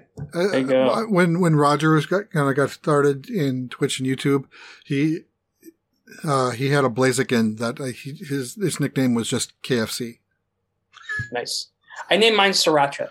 That was my Blaziken. Yeah, Colonel. It's going to be Colonel. This is going to be mine. There you go. Sweet. So that is what I'm playing, and I'm excited to be playing Monster Hunter with you guys. And now that I'm in the Discord, because I again joined the Patreon, which I recommend anybody listening, go join it. You have a $1, a $5, and a $10 option, or if you want to be really cool, you can join the 30.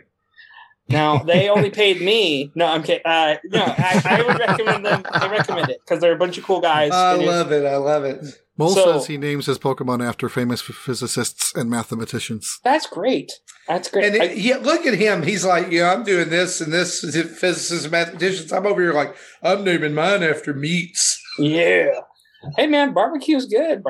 Barbecue good, right? Marty, that's right. Marty, you could also, another way you could go to is name them after Transformers. Ooh. Oh, there you go. Or Ninja Turtles. I always name my turtle, like my Squirtle's always Leonardo because he's blue. Like, there you go. Unless you get a shiny one. Okay. And he's Donatello. I like all the pop culture references. It's good. I'm probably going to go with G.I. Joe the next time. I'll go with G.I. Joe characters. Oh, there's so many good names from that. Yes. Snake Eyes. Yes. What's the sailor? What was the sailor? The sailor's name in G.I. Joe. Oh gosh. Not Beachhead. Shipwreck. Shipwreck. Yes, that's what Shipwreck. So, Beachhead was the naval trooper. Yes. Well, and Marty, you're a WWE guy. Like, go all wrestlers. There you go. Cold. Yeah, dude. Yes. I love it. I want to see his team names of all his Pokemon. I would too. I'm huge into competitive Pokemon. I play VGCs. I've stopped because of the podcast. I'm always following the competitive scene. So when I build a better rig, I'd like to do a road to Master Ball. We have some plans for what we want to do with the show, but it's like a 3-man team right now. So we're trying to grow. And I look at you guys, I'm like, man, I got to do what they're doing. But I know like Rome wasn't built in a day either too. No. So I always try to pace myself. Marty, you got to have a team of 4 and call them the 4 Horsemen. Yes. Flare, the fire type Flare, right? Yes. They're going to come down there and crush them, baby. Yes. Thunder from down under. You could do the Rhodes family and have each one named after the Elite Four. They don't know what's coming, baby. They don't know nothing about hard times. The Heart Foundation. The Heart Foundation. Yeah. Yes. Okay. And I couldn't get closing time as an audio cue here. Come on, Jesse. I'm sorry. Just you got to have clout. I know, right? You got to have the razzle dazzle, baby. I'm gonna do DX. I gotta do DX. Oh yeah, Road Dog. Jesse, rescue us! What have you been playing? Billy Gunn. Oh yeah, what have you been playing? All right, so speed round. I'll try. Sorry, guys. Yeah, sorry. Yesterday was I don't know what to play. I'll try many things. So I did the Tim route yesterday. A game I picked up on Xbox. Yes, a while ago. It was on sale for like $5 last month or January. Blue Dragon. It's a JRPG with the artist by Toriyama, from Dragon Quest and Dragon Ball Z, and the game designer is from and Final Fantasy, and the music director is from Final Fantasy. So I'm like, oh, this sounds like something I might like. And I'm 30 minutes in, and like, I don't like this combat and the stories. I remember being really hyped for this as far as the designs go back when it first came out on Xbox. And like, it's like really early 360 game. Really, really important game, and then finding it in bargain bins about 2 months after it came out. Yeah. And the save screen, when it asked me, I don't know if it's because of how Xbox One's emulating 360 save states, but it basically pops up a screen that looks like it's in 420p and looks like it's using the old Xbox blades, which hasn't been around in a long time. And I had to pick, like, the first entry was for, like, the cloud save. So again, I don't know if it's really in the cloud on my account or if it's stored on the machine or if you saved it at all. I saved it. It says I got about 35 minutes in, but I'm probably not going to go back to that. And for part of Monthly Mayhem, I played. My part of that was against Drew, playing ice hockey. And it's like, I haven't played this game since about 1988. Nice. So yes. I'm like, I'm already screwed. I just know it. The rules they gave me was if I lose, I get 5 points. If I beat Drew, then I get 10 points. If I beat Drew by the 6-point mercy score, then I get 15 points. And he beat me. It was like 11-4. No, 11-6 or 7. Because he never got the 6 points ahead of me. It was, he scored, I scored, then he scored 5 times before so he came close. And then I had a good second period. I got it to within 2 or 3 points again. And then the third period was his. So yeah, I got 5 points. Yeah. Okay. Another game I bought, it came out on Switch last month. It was called Healer's Quest. The premise of the game is, it's like in a JRPG, you're the healer and you only control the healer and you can't control anyone else in the party. I thought this would be more turn-based so I can have time to think and strategize, but no, it's more action-based. And if you want to, so you each time you cast a heal spell, it still costs so much of your MP, and you can push the button and hold it, and they'll just go cast constantly to, healing them, draining your MP until you run out, and then you can't heal anymore. Then they die, and then they get upset. They have a happiness meter that will lower or... He found something. He found his Chrono Trigger. No way. So I'm so excited you found it. No. It gets worse. Hold on a second. Sorry. I know. I remember. I know what's going to happen. It's empty. Womp, womp. If that was my house, there would be a different game in there. Children and I are going to have a conversation. Anyway, so yeah, I think this happened with you and Roger too. You found the case and you're like, I think my kids have it. Oh no. Yep. I was hoping you would replace that. It's sad. And Healer's Quest, I think it was probably designed to be a mobile game because it's designed for the touch interface. They do have things that most things has ways around it. So because I was playing on a docked, but by the time I got into the first dungeon, it says, if you ever want to leave the dungeon and go right back to the last town, click the button in the upper left corner. But I couldn't. There was no way for me to get a cursor up there. So I think his touchstone is touch mode only, which I'm like, okay, this is where I'm done. Because, the next fight, I'm going to lose everybody. So I'm like, okay, so I didn't like that game. Hatsune Miku Logic Paint S came out last week. It's a Picross game, not from Jupiter, and you can tell it's not from Jupiter if you're familiar with their games. The games, I haven't had any significant issues with them. In fact, if anything, they make things too easy. It's like if you fill in all the squares, then it'll auto-populate the X's. I don't have a big issue with that, so I'm okay with that.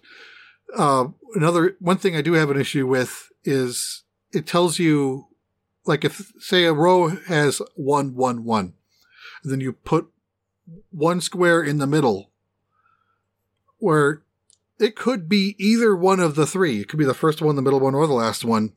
You don't know yet. But it'll say, oh, no, your middle one's good. I'm like, don't tell me it's the middle one yet. I haven't figured that out. So it's giving me too many hints. And I'm trying to ignore those and solve them, puzzles the way I normally solve them. But yeah, I think the big point of that is the music. You know, you get each level, you can unlock up to 3 stars, one for solving it, one for using no hints, one for getting no errors. So I'm solving all these. If I make an error, I'll just reset the board. And to start over. So everything I've solved, I've had 3 stars. You turn in the stars to unlock up to 18 songs. Again, because, you know, she's, I think, if I'm thinking of the right one, is like the Japan virtual diva character who'll put on concerts. You know, if you saw the Octoling and KK Slider concerts in Japan, that technology was kind of based off of what Hatsume Miku started. So, but all these songs are chiptune-y, and I'm like, I was hoping for a little better quality music on a game on a character based on her music. So I'm normally just playing the game on either mute or very low volume while I'm watching other things. So I'm probably not getting the most advantage out of that game. But there's a lot of puzzles. There's, there's 45 level 1s, which are 5x5s and 10x10s. There's 150 15x15s. There's 150 20x20s. And then there are, I think, another 200 15x15s in like groups of 25, you know, where 25 smaller puzzles make a bigger puzzle type of thing. So, you know, there's a lot of content in here, over like almost 500 puzzles. It'll take me a while to get through, but it's, again, still, it's not a Jupiter game. So I'm still looking forward to the next one of those to come down. Then the last game I wanted to mention is, Cyanide and Happiness, Freakopocalypse. I pretty much played that over like the weekend, and what's that? Yeah, for some reason I'm not hearing you, but he's asking if it's based on the comic strips, and yes, it's that same universe. Okay. In fact, like they've had a YouTube channel for years, and I saw a YouTube channel, a video from 7 years ago that made a joke that, you know, that joke's in the game. Oh, cool. And, you know, so first of all, you know, the jokes can be pretty raunchy. It's not don't play this game in front of kids. It's, not a kid game. But basically, the game starts off with, you are this like loser in high school. No one wants to be your friend except for this one girl who's your friend, and you don't even know why. But, it's just kind of like a day in the life in the school, trying not to get beaten up. And like, it took me like 10 hours to play through it, just because there's a lot of things to interact with. Like every object you can, you know, look at it, touch it, and try to talk to it. So if you're trying to do that, everything to collect all the collectibles, you know, that'll take a while. But, you know, if you know what you're doing and want to streamline it, the game could be played in under 2 hours, or like an hour and a half. But, you know, this is, even though they don't say part 1 anymore, you know, in the title, this is part 1. Apparently it's of a 3-part. And, so the apocalypse part of the title sake doesn't really happen until the very end. So, you know, spoiler, but really not really, because they tell you in the title that something's going to happen. But, if you like that type of humor, it's worth a playing through. Again, it's also designed for PC and mouse. So when you move around with the left stick and your right stick moves around a cursor, that takes a little bit of while to get used to. But once you're used to it, it can fly through clicking on everything relatively fast. And I liked it. And, I don't remember who did a video for playing the first half hour of the game on our channel, but he was enjoying it too. Awesome. Justin, what have you been playing? Sure, I will be super quick. I've been playing 3 or 4 games that I absolutely adore all of them. So if you're like, hey, what game should I get from Justin's point of view? All 3 of these. I've been playing Plants vs. Zombies, Battle for Neighborville. That came out last week. I'm really, really enjoying that. I think that's been super, super cool and a lot of fun. I have played Kaze and the Wild Masks. And that came out yesterday. And if you are Kaze, sorry, if you're Kaze, if you were a kid of like the 90s, late or early 90s, like I was playing the Super Nintendo, you remember playing Donkey Kong Country or Earthworm Jim? This is all up in that jam. This is like the perfect combination. To say that it is inspired by Donkey Kong Country is a little bit like light. It is basically like a Donkey Kong lift. Like, but also modernized to 2021. So that is a really like, there are some masks you put on. There's a mask you put on where you're a shark underwater, and it literally feels like you're playing as the swordfish from Donkey Kong. Just some of the moves. So I am absolutely loving that. I highly recommend that one. The price might feel a little bit high, though. I will say it was 40 Canadian. So I think that's 30 US. 30.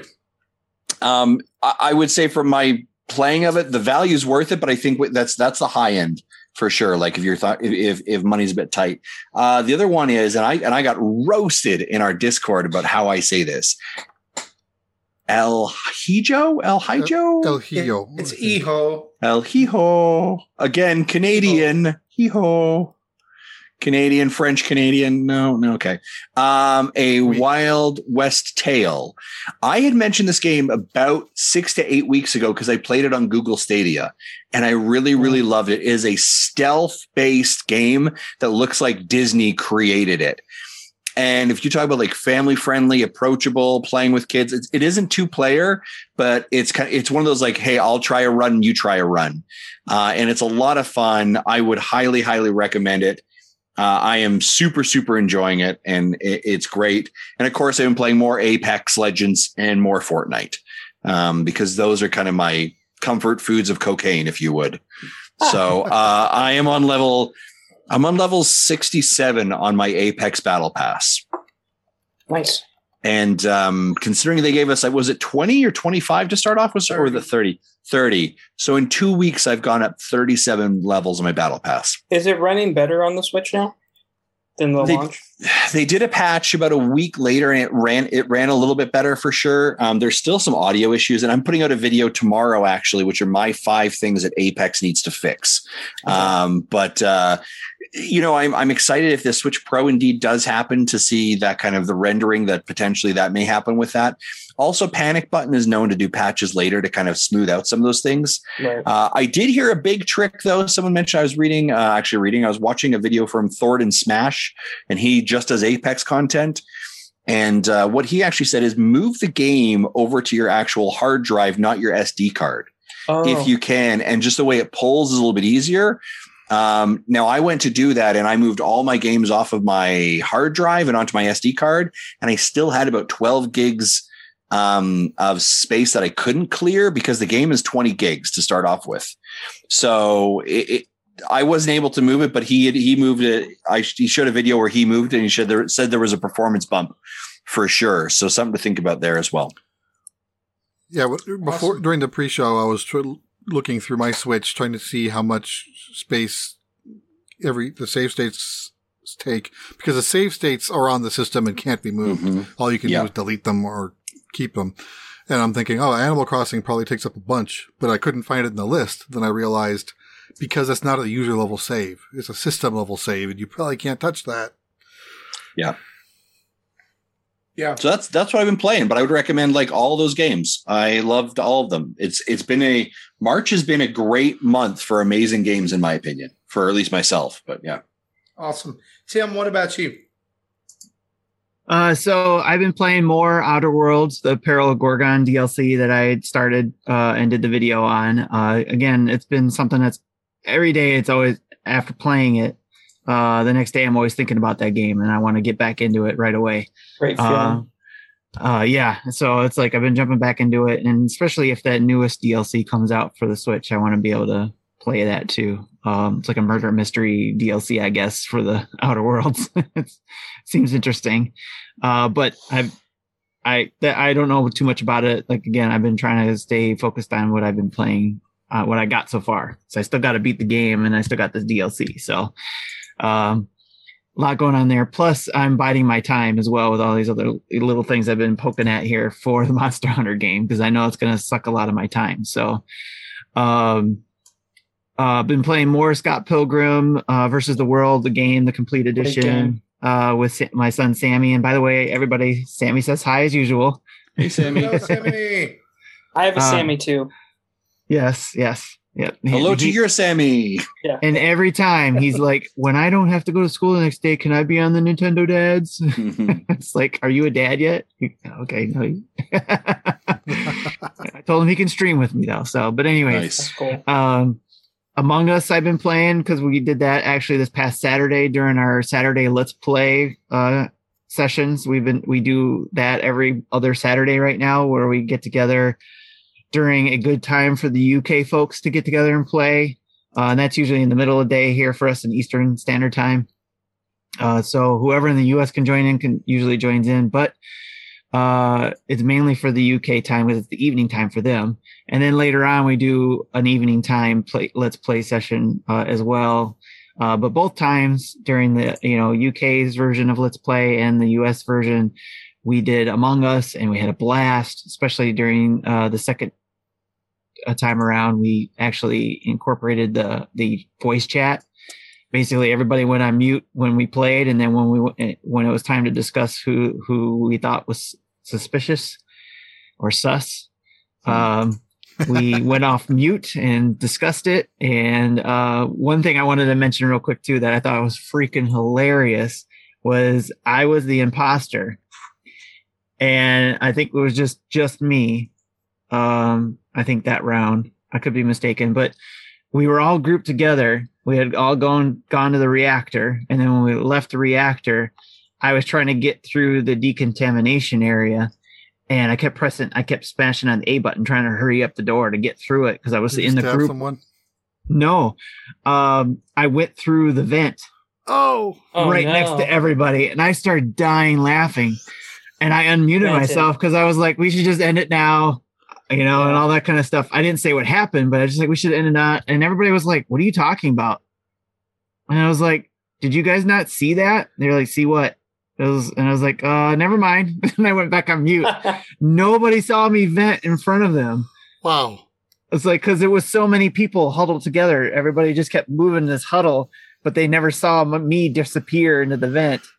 If you're familiar with that game, that's essentially you'll know what I'm talking about. Yeah. Yes, I vented in front of everybody, but nobody noticed because there was too many people, too many characters around. Were you red? I was actually yellow. Okay, red. I've like it's a weird thing and phenomenon. If you're wearing red, you get voted out real fast. I've noticed. Okay, you're automatically suspect if you're in red. Yes, that's true. That makes sense because I think my except daughter for when I red. play, then purple gets voted out first every time. There are some people who were just playing for the first time or in our group, and they got murdered first several times. So, but anyways, it was a blast. I think everybody had fun, and I think this the next play session that we're gonna have, because like I said, we do it every Saturday. We try to set a scheduled time, 3:00 and 9:30. I think it is Eastern Daylight Savings Time. Not this coming Saturday, but the following Saturday, we're going to be doing a group play of Apex Legends. So trying to get people a chance to try it out some more, but in our group, we're going to limit it to the Switch instead of cross-platform. And hopefully if there's enough people on there, we'll get enough people going. I don't think we could play together unless we're playing trios or something like that, but I don't think we'll all be in the same map, but we'll see. We'll see how it turns out, but we're going to try it out. We'll be in the voice chat and all that kind of stuff. So looking forward to that. More Fortnite, but this was with my kids. We did trios together. My daughter is the bomb in this game. So she's always leading us and, teaching my son and I some things that especially me, that I didn't know how to play. So I usually feel like I have more of a chance when my daughter's playing than if I were by myself. Nice. Which I've tried a couple times in this new season playing by myself. And I didn't do too bad. I got in the top 10, but still haven't gotten my win yet. So more Animal Crossing, just more poking around, just trying to, because I'm still trying to get my museum up completed in the art section. So still got a lot to go there. That's taking my time there. Because you can't help it because Red only shows up like once a month, I think. And then tonight, actually, Monthly Mayhem, I participated, as I think I told you guys. I played soccer for the NES online against Spider Shan. He's in our community, and it was set up by our Dad's After Dark podcast guys. They've been doing this long before they even started that podcast, but they've been doing the Monthly Mayhem. In fact, they even did it before they called it Monthly Mayhem. They called it tournaments. I was actually looking through the archives and saw one of the folders there for that, and it was kind of fun to look through that. Again, Nintendo Dad's historian here, so I know that kind of stuff. So, but anyways, yeah, it was fun to play against Spider Shan. It was actually fun back and forth because he hadn't played in a long time. I never played it, so it was like brand new for the both of us essentially. And it was 1-1 for a while there, and then he pulled it out in the end. He beat me. I still got 5 points. He got 10 points, and I didn't get massacred, so I feel good about that. Nice. So, but that's what I've been playing. Awesome. I've been playing Fortnite. Actually, since last show, I've not played anything all that much. We went away for a little getaway for a few days with family and some friends, and stayed in the cabin. And maybe we played a lot of board games. Didn't play a lot of video games. Maybe got about 5 or 6 Fortnite matches in. I'm level 23, working my way through the battle pass. It's great. I've not touched Apex Legends since season 6 of Fortnite came out. Have y'all tried Spellbreak?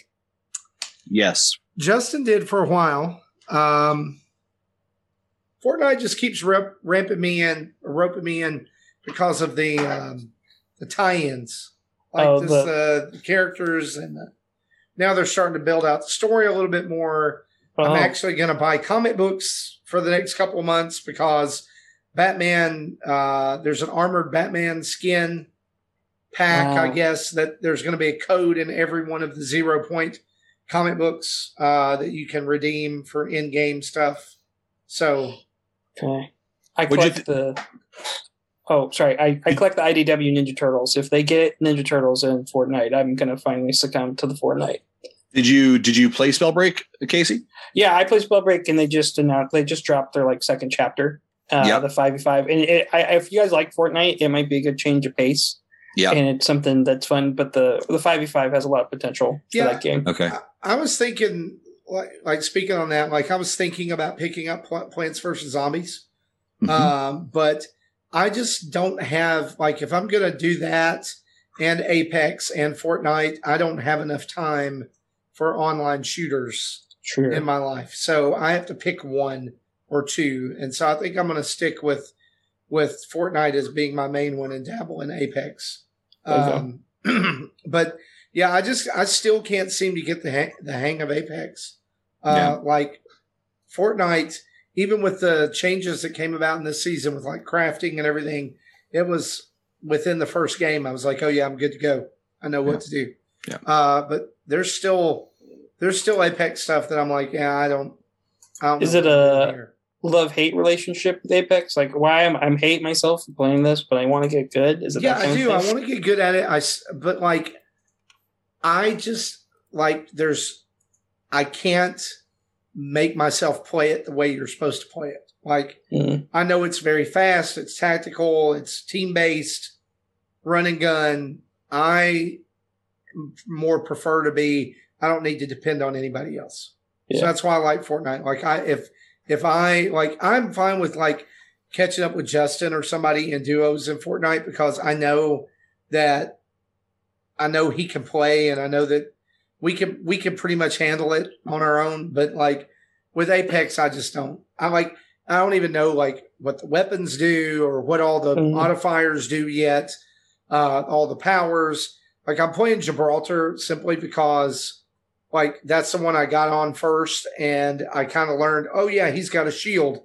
But like when I go from Fortnite where I'm killing like 10 people per game or 15 people per game, and I can't even hit anybody in Apex, then that makes me feel like crap. Like I'm like, what is going on? So I know it's more about me than it is the game, the actual game. But I've got to put more time into it. And when that's going to happen, I don't know. Hey, Casey, I got into Spellbreak for about 2 to 3 weeks when it came out. I really liked it. I really liked the verticality of it. I think when it launched, because it launched in September, as I recall, on the Switch, it still felt a little bit buggy. Felt like they hadn't kind of ironed everything out. Maybe going back for taking a look at it later. But I enjoyed the verticality of it. I thought that was really cool. The floating. Yeah, I like the floating. I like the ability to kind of change your gauntlets, kind of change your specials, right? Those abilities. There are definitely some there's some kind of Fortnite Overwatch-esque, Apex Overwatch-esque elements of that, which I thought was really cool. When the magics play off each other, like if you have poison and wind, you can make a toxic tornado. So there's some like cool like science to it as well. They've done a lot with that. It's surprising the team. Like that game came out of nowhere for me. I was like, what is this? And I don't really like shooters. That's the thing. So if I like it, that's like my friends were very surprised. There's something. It kind of reminds me of Quake, but not as fast. There's some elements to it, but like the jumping movement and you're in the air a lot. Yeah, for sure. Oh, for sure. Yeah. Yeah. Well, guys, that's what we've been playing. Let's turn on the community spotlight here for just a couple of minutes.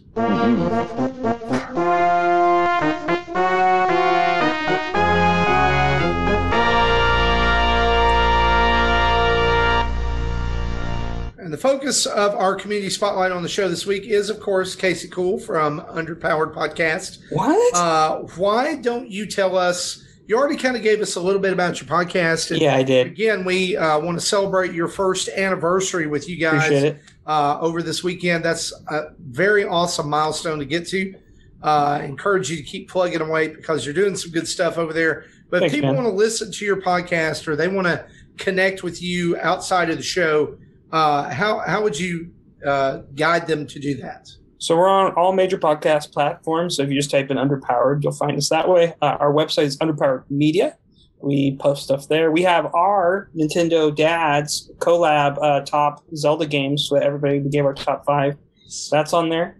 You can find us on Twitter at Underpowered Pod. We're under.powered on Instagram. But again, if you just go to Underpowered Media, it's all connected there. Same to our Discord. We're always looking for people to join and come and talk games. And that's what we love to do. We're trying to build our own community, much like yours, for people that are looking to catch up on gaming or talk about games to see if they're still worth their time that they missed out on. Awesome. And so you guys go check out the Underpowered Podcast. Really, really cool stuff they're doing over there. Casey, we want to thank you for being on the show. Again, I appreciate your time. Dive into some questions. And specifically this first one, we want to direct at you and Justin, because last week people got to hear the rest of our opinion on this. And so this is from Tim from last week, and he asked this question. Does Nintendo grow with gamers, or do gamers outgrow Nintendo? And he goes on to say, maybe this is why so many people are angry on the internet. They want Nintendo to grow with them and change with them. But Nintendo is always about being accessible and fun for everyone, which means the longer we are fans of Nintendo, the more likely it is that we will be disappointed. Casey, what do you think? Do people outgrow Nintendo, or does Nintendo outgrow them? That's a loaded question. Like, if you really think about it, like it's. I think people can outgrow in a lot of things. Like, people can outgrow friendships, right? That's like a weird thing as you get older. Like, this was someone that I've been friends with since I was 5, but we don't have anything in common, you know. I think that if you're yearning for days of past, you're always going to be disappointed. And if you're in for something new and enjoying the ride, you won't outgrow it. I think it's a mindset too. I think a lot of people, as an educator, I'm really big on the idea of growth mindset, right? In that people can choose to want to, like, I say this, and this is like a teacher talk. I always, with older teachers, I always talk about this, like when you're not willing to learn yourself as an educator, you're a giant hypocrite, right? If you're not willing to take in new information, because every day I'm asking a kid to learn something new. I have to remind myself, they're this age, this is a new concept to them. This is whatever I'm teaching, right? This is something new. So if you think you're outgrowing Nintendo or Nintendo outgrows you, Nintendo's moving with the next generation, right? And I'm curious how many people feel like the game speed up for them too, or they've seen it, they've done it, that kind of thing. But no, I think it's the person. I don't think Nintendo outgrows you. I think it's on the person. I think the person either outgrows it and their interests change, right? Because like if I compare myself to 10 years ago, I'm a very different person, right? But my love for Nintendo is always there because at the core, I like gaming and I like a good game experience. Maybe you just don't care about video games anymore, right? Or maybe you moved to PlayStation, or maybe you moved to this, like you found your niche. And that's okay too. But I would never say Nintendo's outgrown them. I think it's a person. I think it all goes back to choice. And if you outgrow something, it's how your mind has changed and what your mindset is. But if you're wanting Nintendo to be a certain way and it's not your way, then you need to do some self-reflection saying, well, what am I looking for? Because if this isn't making me happy, something else is, and not be mad at Nintendo. I get tired of mad people on the internet. Real good answer. I like that. Justin, what about you? How do you think? I actually think Casey's spot on. I really do. I think that individuals outgrow. I think Nintendo quintessentially for their 35 plus years has been in their swim lane. They know what they are. Yeah. They keep in that lane, and it's whether you choose to be in that lane or not. And that's a decision you make, right? And there was a period of time that I was not in that lane, right? I swam over to the PlayStation lane and did that for about 5 or 6 years, exclusively, right? And it was that idea of like, that was where all my friends were. That was where all the systems were. That was the thing that I kind of like. I outgrew jumping on Goombas but I wanted blood and guts and right. And then I realized I was like, but this isn't fun, right? I'm not enjoying this. Right. And I was like, this isn't. So I'm like, well, you guys keep playing that game over there, and I'm going to go back to Mario.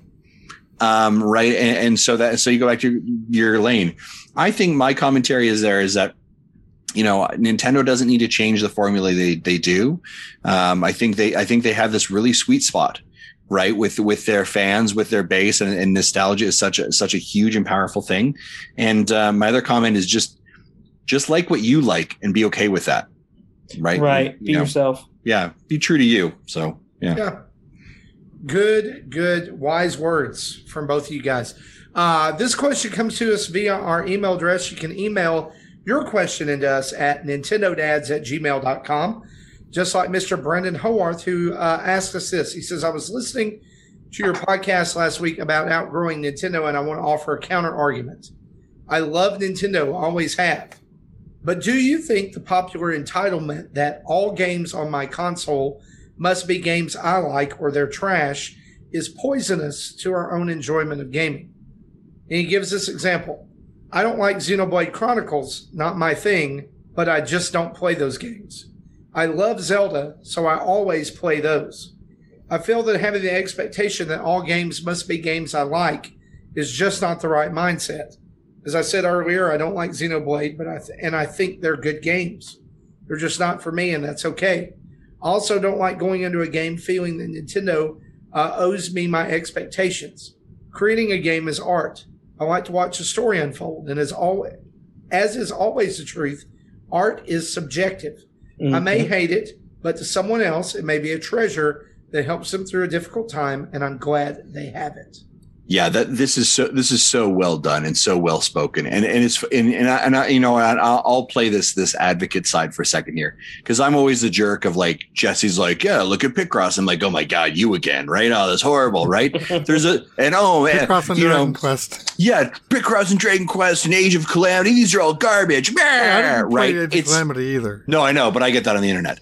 It's a bit of a character I'm playing, right? But I do believe in your statement here, which is like, you just like what you like, and that's okay. And also realize that not everything is for you, and that's also okay. You stay or play in the lane that makes you happy and that you like, and that's, you know, like for me to like for Tim to like Monster Hunter and for me not to like Monster Hunter doesn't mean Tim's an idiot and that I'm superior. It just means, you know, he likes pizza and I like burgers, that doesn't mean that those are things that aren't bad, are good or bad. They're just like, I have different tastes.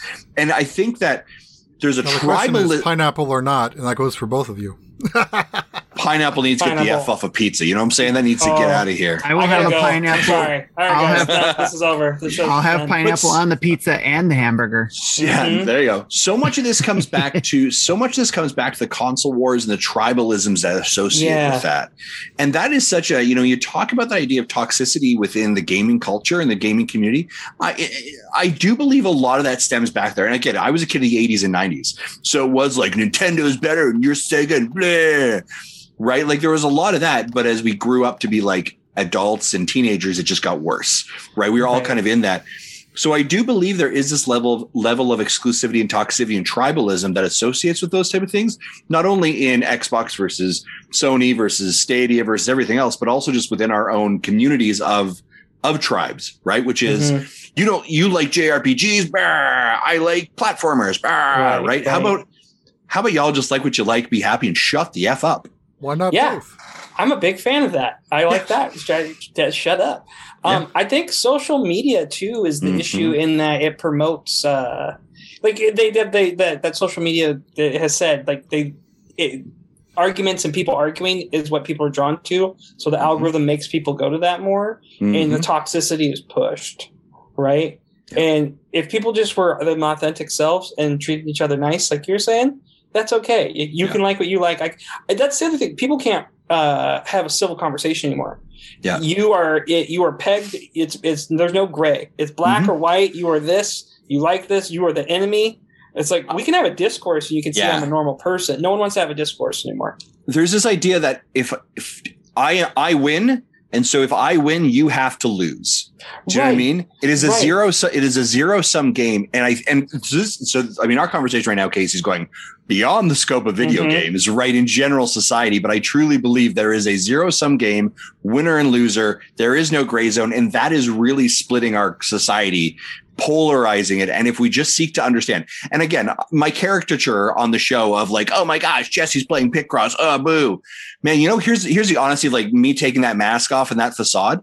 Man, I'm so happy that Jesse has games that he connects with. Yeah. I'm so glad that those bring him the joy that he brings and the happiness that he has about it and just the enthusiasm. Now, I know that those don't scratch my itch, but that doesn't mean they shouldn't exist. Man, the new Picross is coming out. Jesse's on that. Man, I'm excited for you. Did you get it? Awesome. Let's hear about that. Right. And I think that's really where we as a society, I think it's as we showing a 45-minute video of me solving the 35-minute 40 puzzle.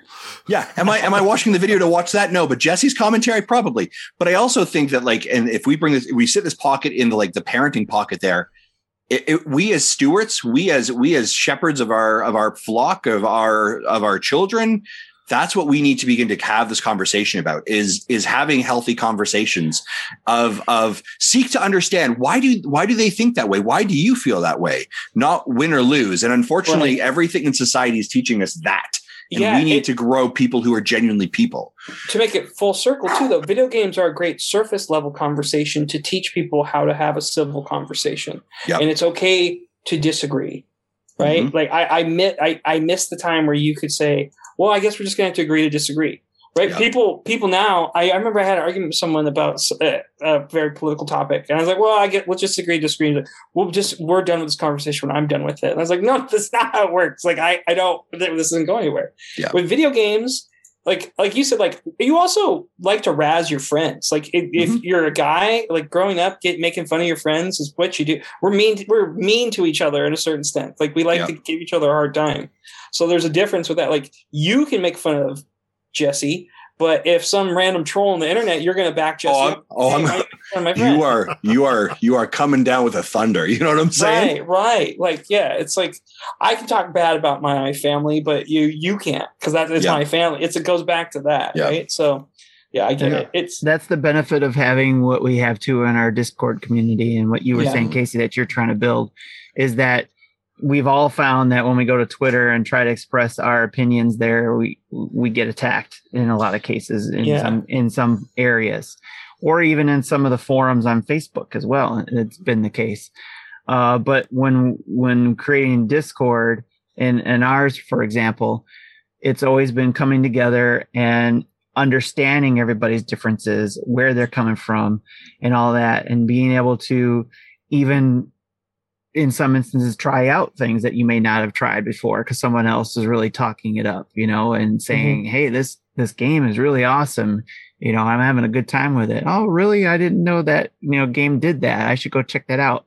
So, and a lot of people tease me for, me not completing games because I'm always trying all the different games, but I can't help it. Everybody's talking up these games and I'm like, right. Yeah, I'm going to go try it. Got the game in FOMO for sure. Right. So, yeah, but that's what I like about how these communities, whether it be in Discord or some other forum, have been able to get together and be able to talk like that.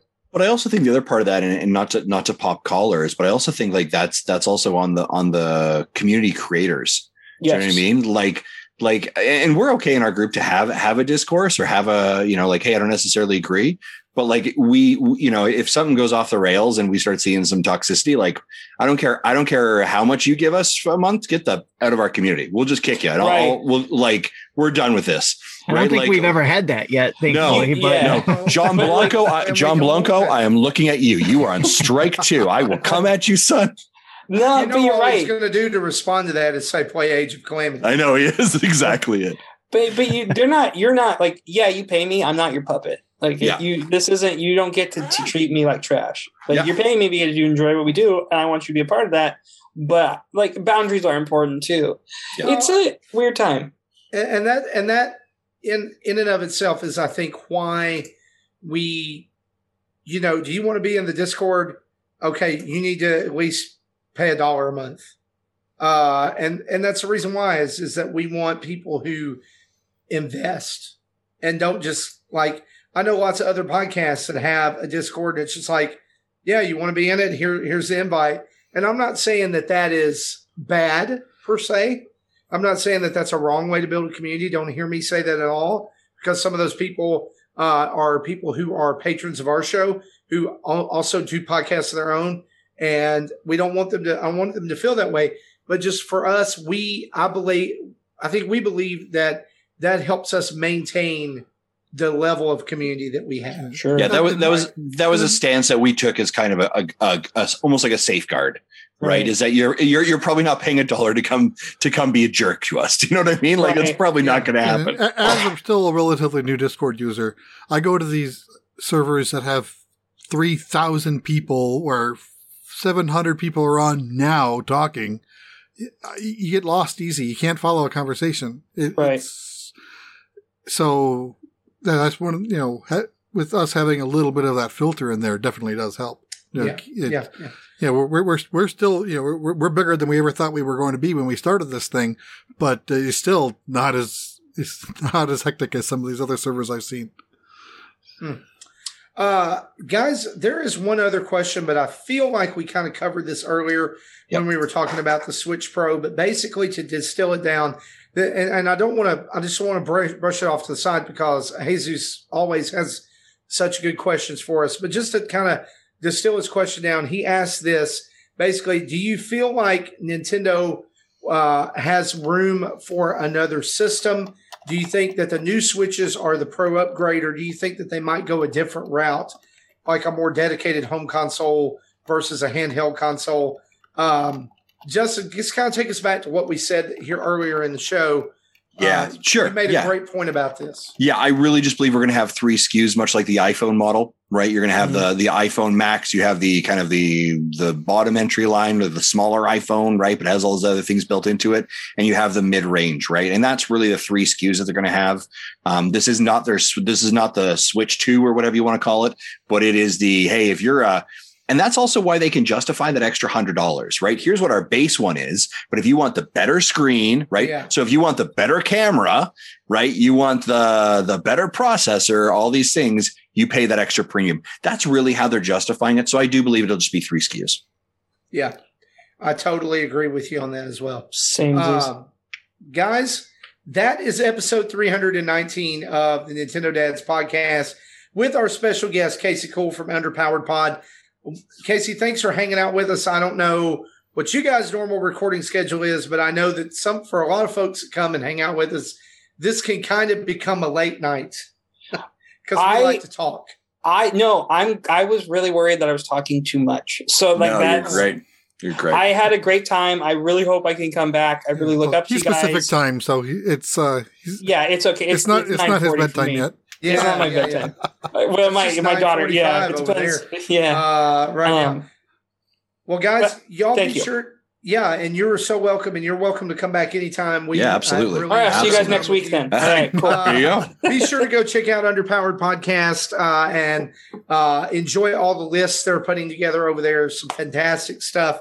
Don't know about those Bugles things though. At number 3, dude, I'm telling. Wait, I guys, go listen to the episode with Nintendo Dads, and you'll see Tim like shattered my world with that. Yeah, there you go. Video game chips. Video game and chips. So as we close out the show, guys, just the thing here, we have over 5,200 people following us, subscribe to us on YouTube right now, and we want to say a huge thank you if you are one of those. And we're almost at 1,000 followers on Twitch. We're at 969 as of the 18th of this month. Share us with your friends. We would love to grow on Twitch as well. And you can head over to nintendodads.org to check out all of our social feeds, podcast episodes, and a link to go buy Nintendo Dads merch from our TeePublic store, which you can get t-shirts, pillows, mugs, notebooks, stickers. There's all kinds of really cool stuff over there. Again, email us at nintendodads@gmail.com or call in and leave a voicemail and we'll play it on the show. That's 929-25-NDADS or 929-256-3237. I want to say a big thanks to OC Remix for the music used throughout the show. And remind you, download us on your podcast app of choice, but also give us a 5-star written review. It helps people find the show and spreads the good word about Nintendo Dads. So guys, this has been episode 319 for me and the rest of the Nintendo Dads and Casey from the Underpowered Podcast. We'll see you next time. Bye-bye. Peter.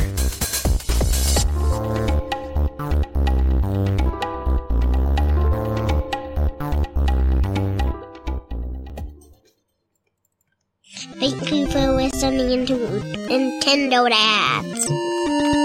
We sound like the goddamn Nintendo Dads all of a sudden. Is everybody ready? Guys, man, let me just put away my the Switch Pro edition that Nintendo sent me a couple moments ago. I apologize. Okay. Yeah, the NDAs, we can't be showing them. Oh my gosh. It has the Joy-Con with the D-pad and the 2 buttons, right? The Joy-Con just drifts itself. It just goes around in a circle. Make sure you tell your uncle thank you for that. Exactly. Well, that's a good segue to Casey. Tim, why don't you kick us off here? All right. 3, 2,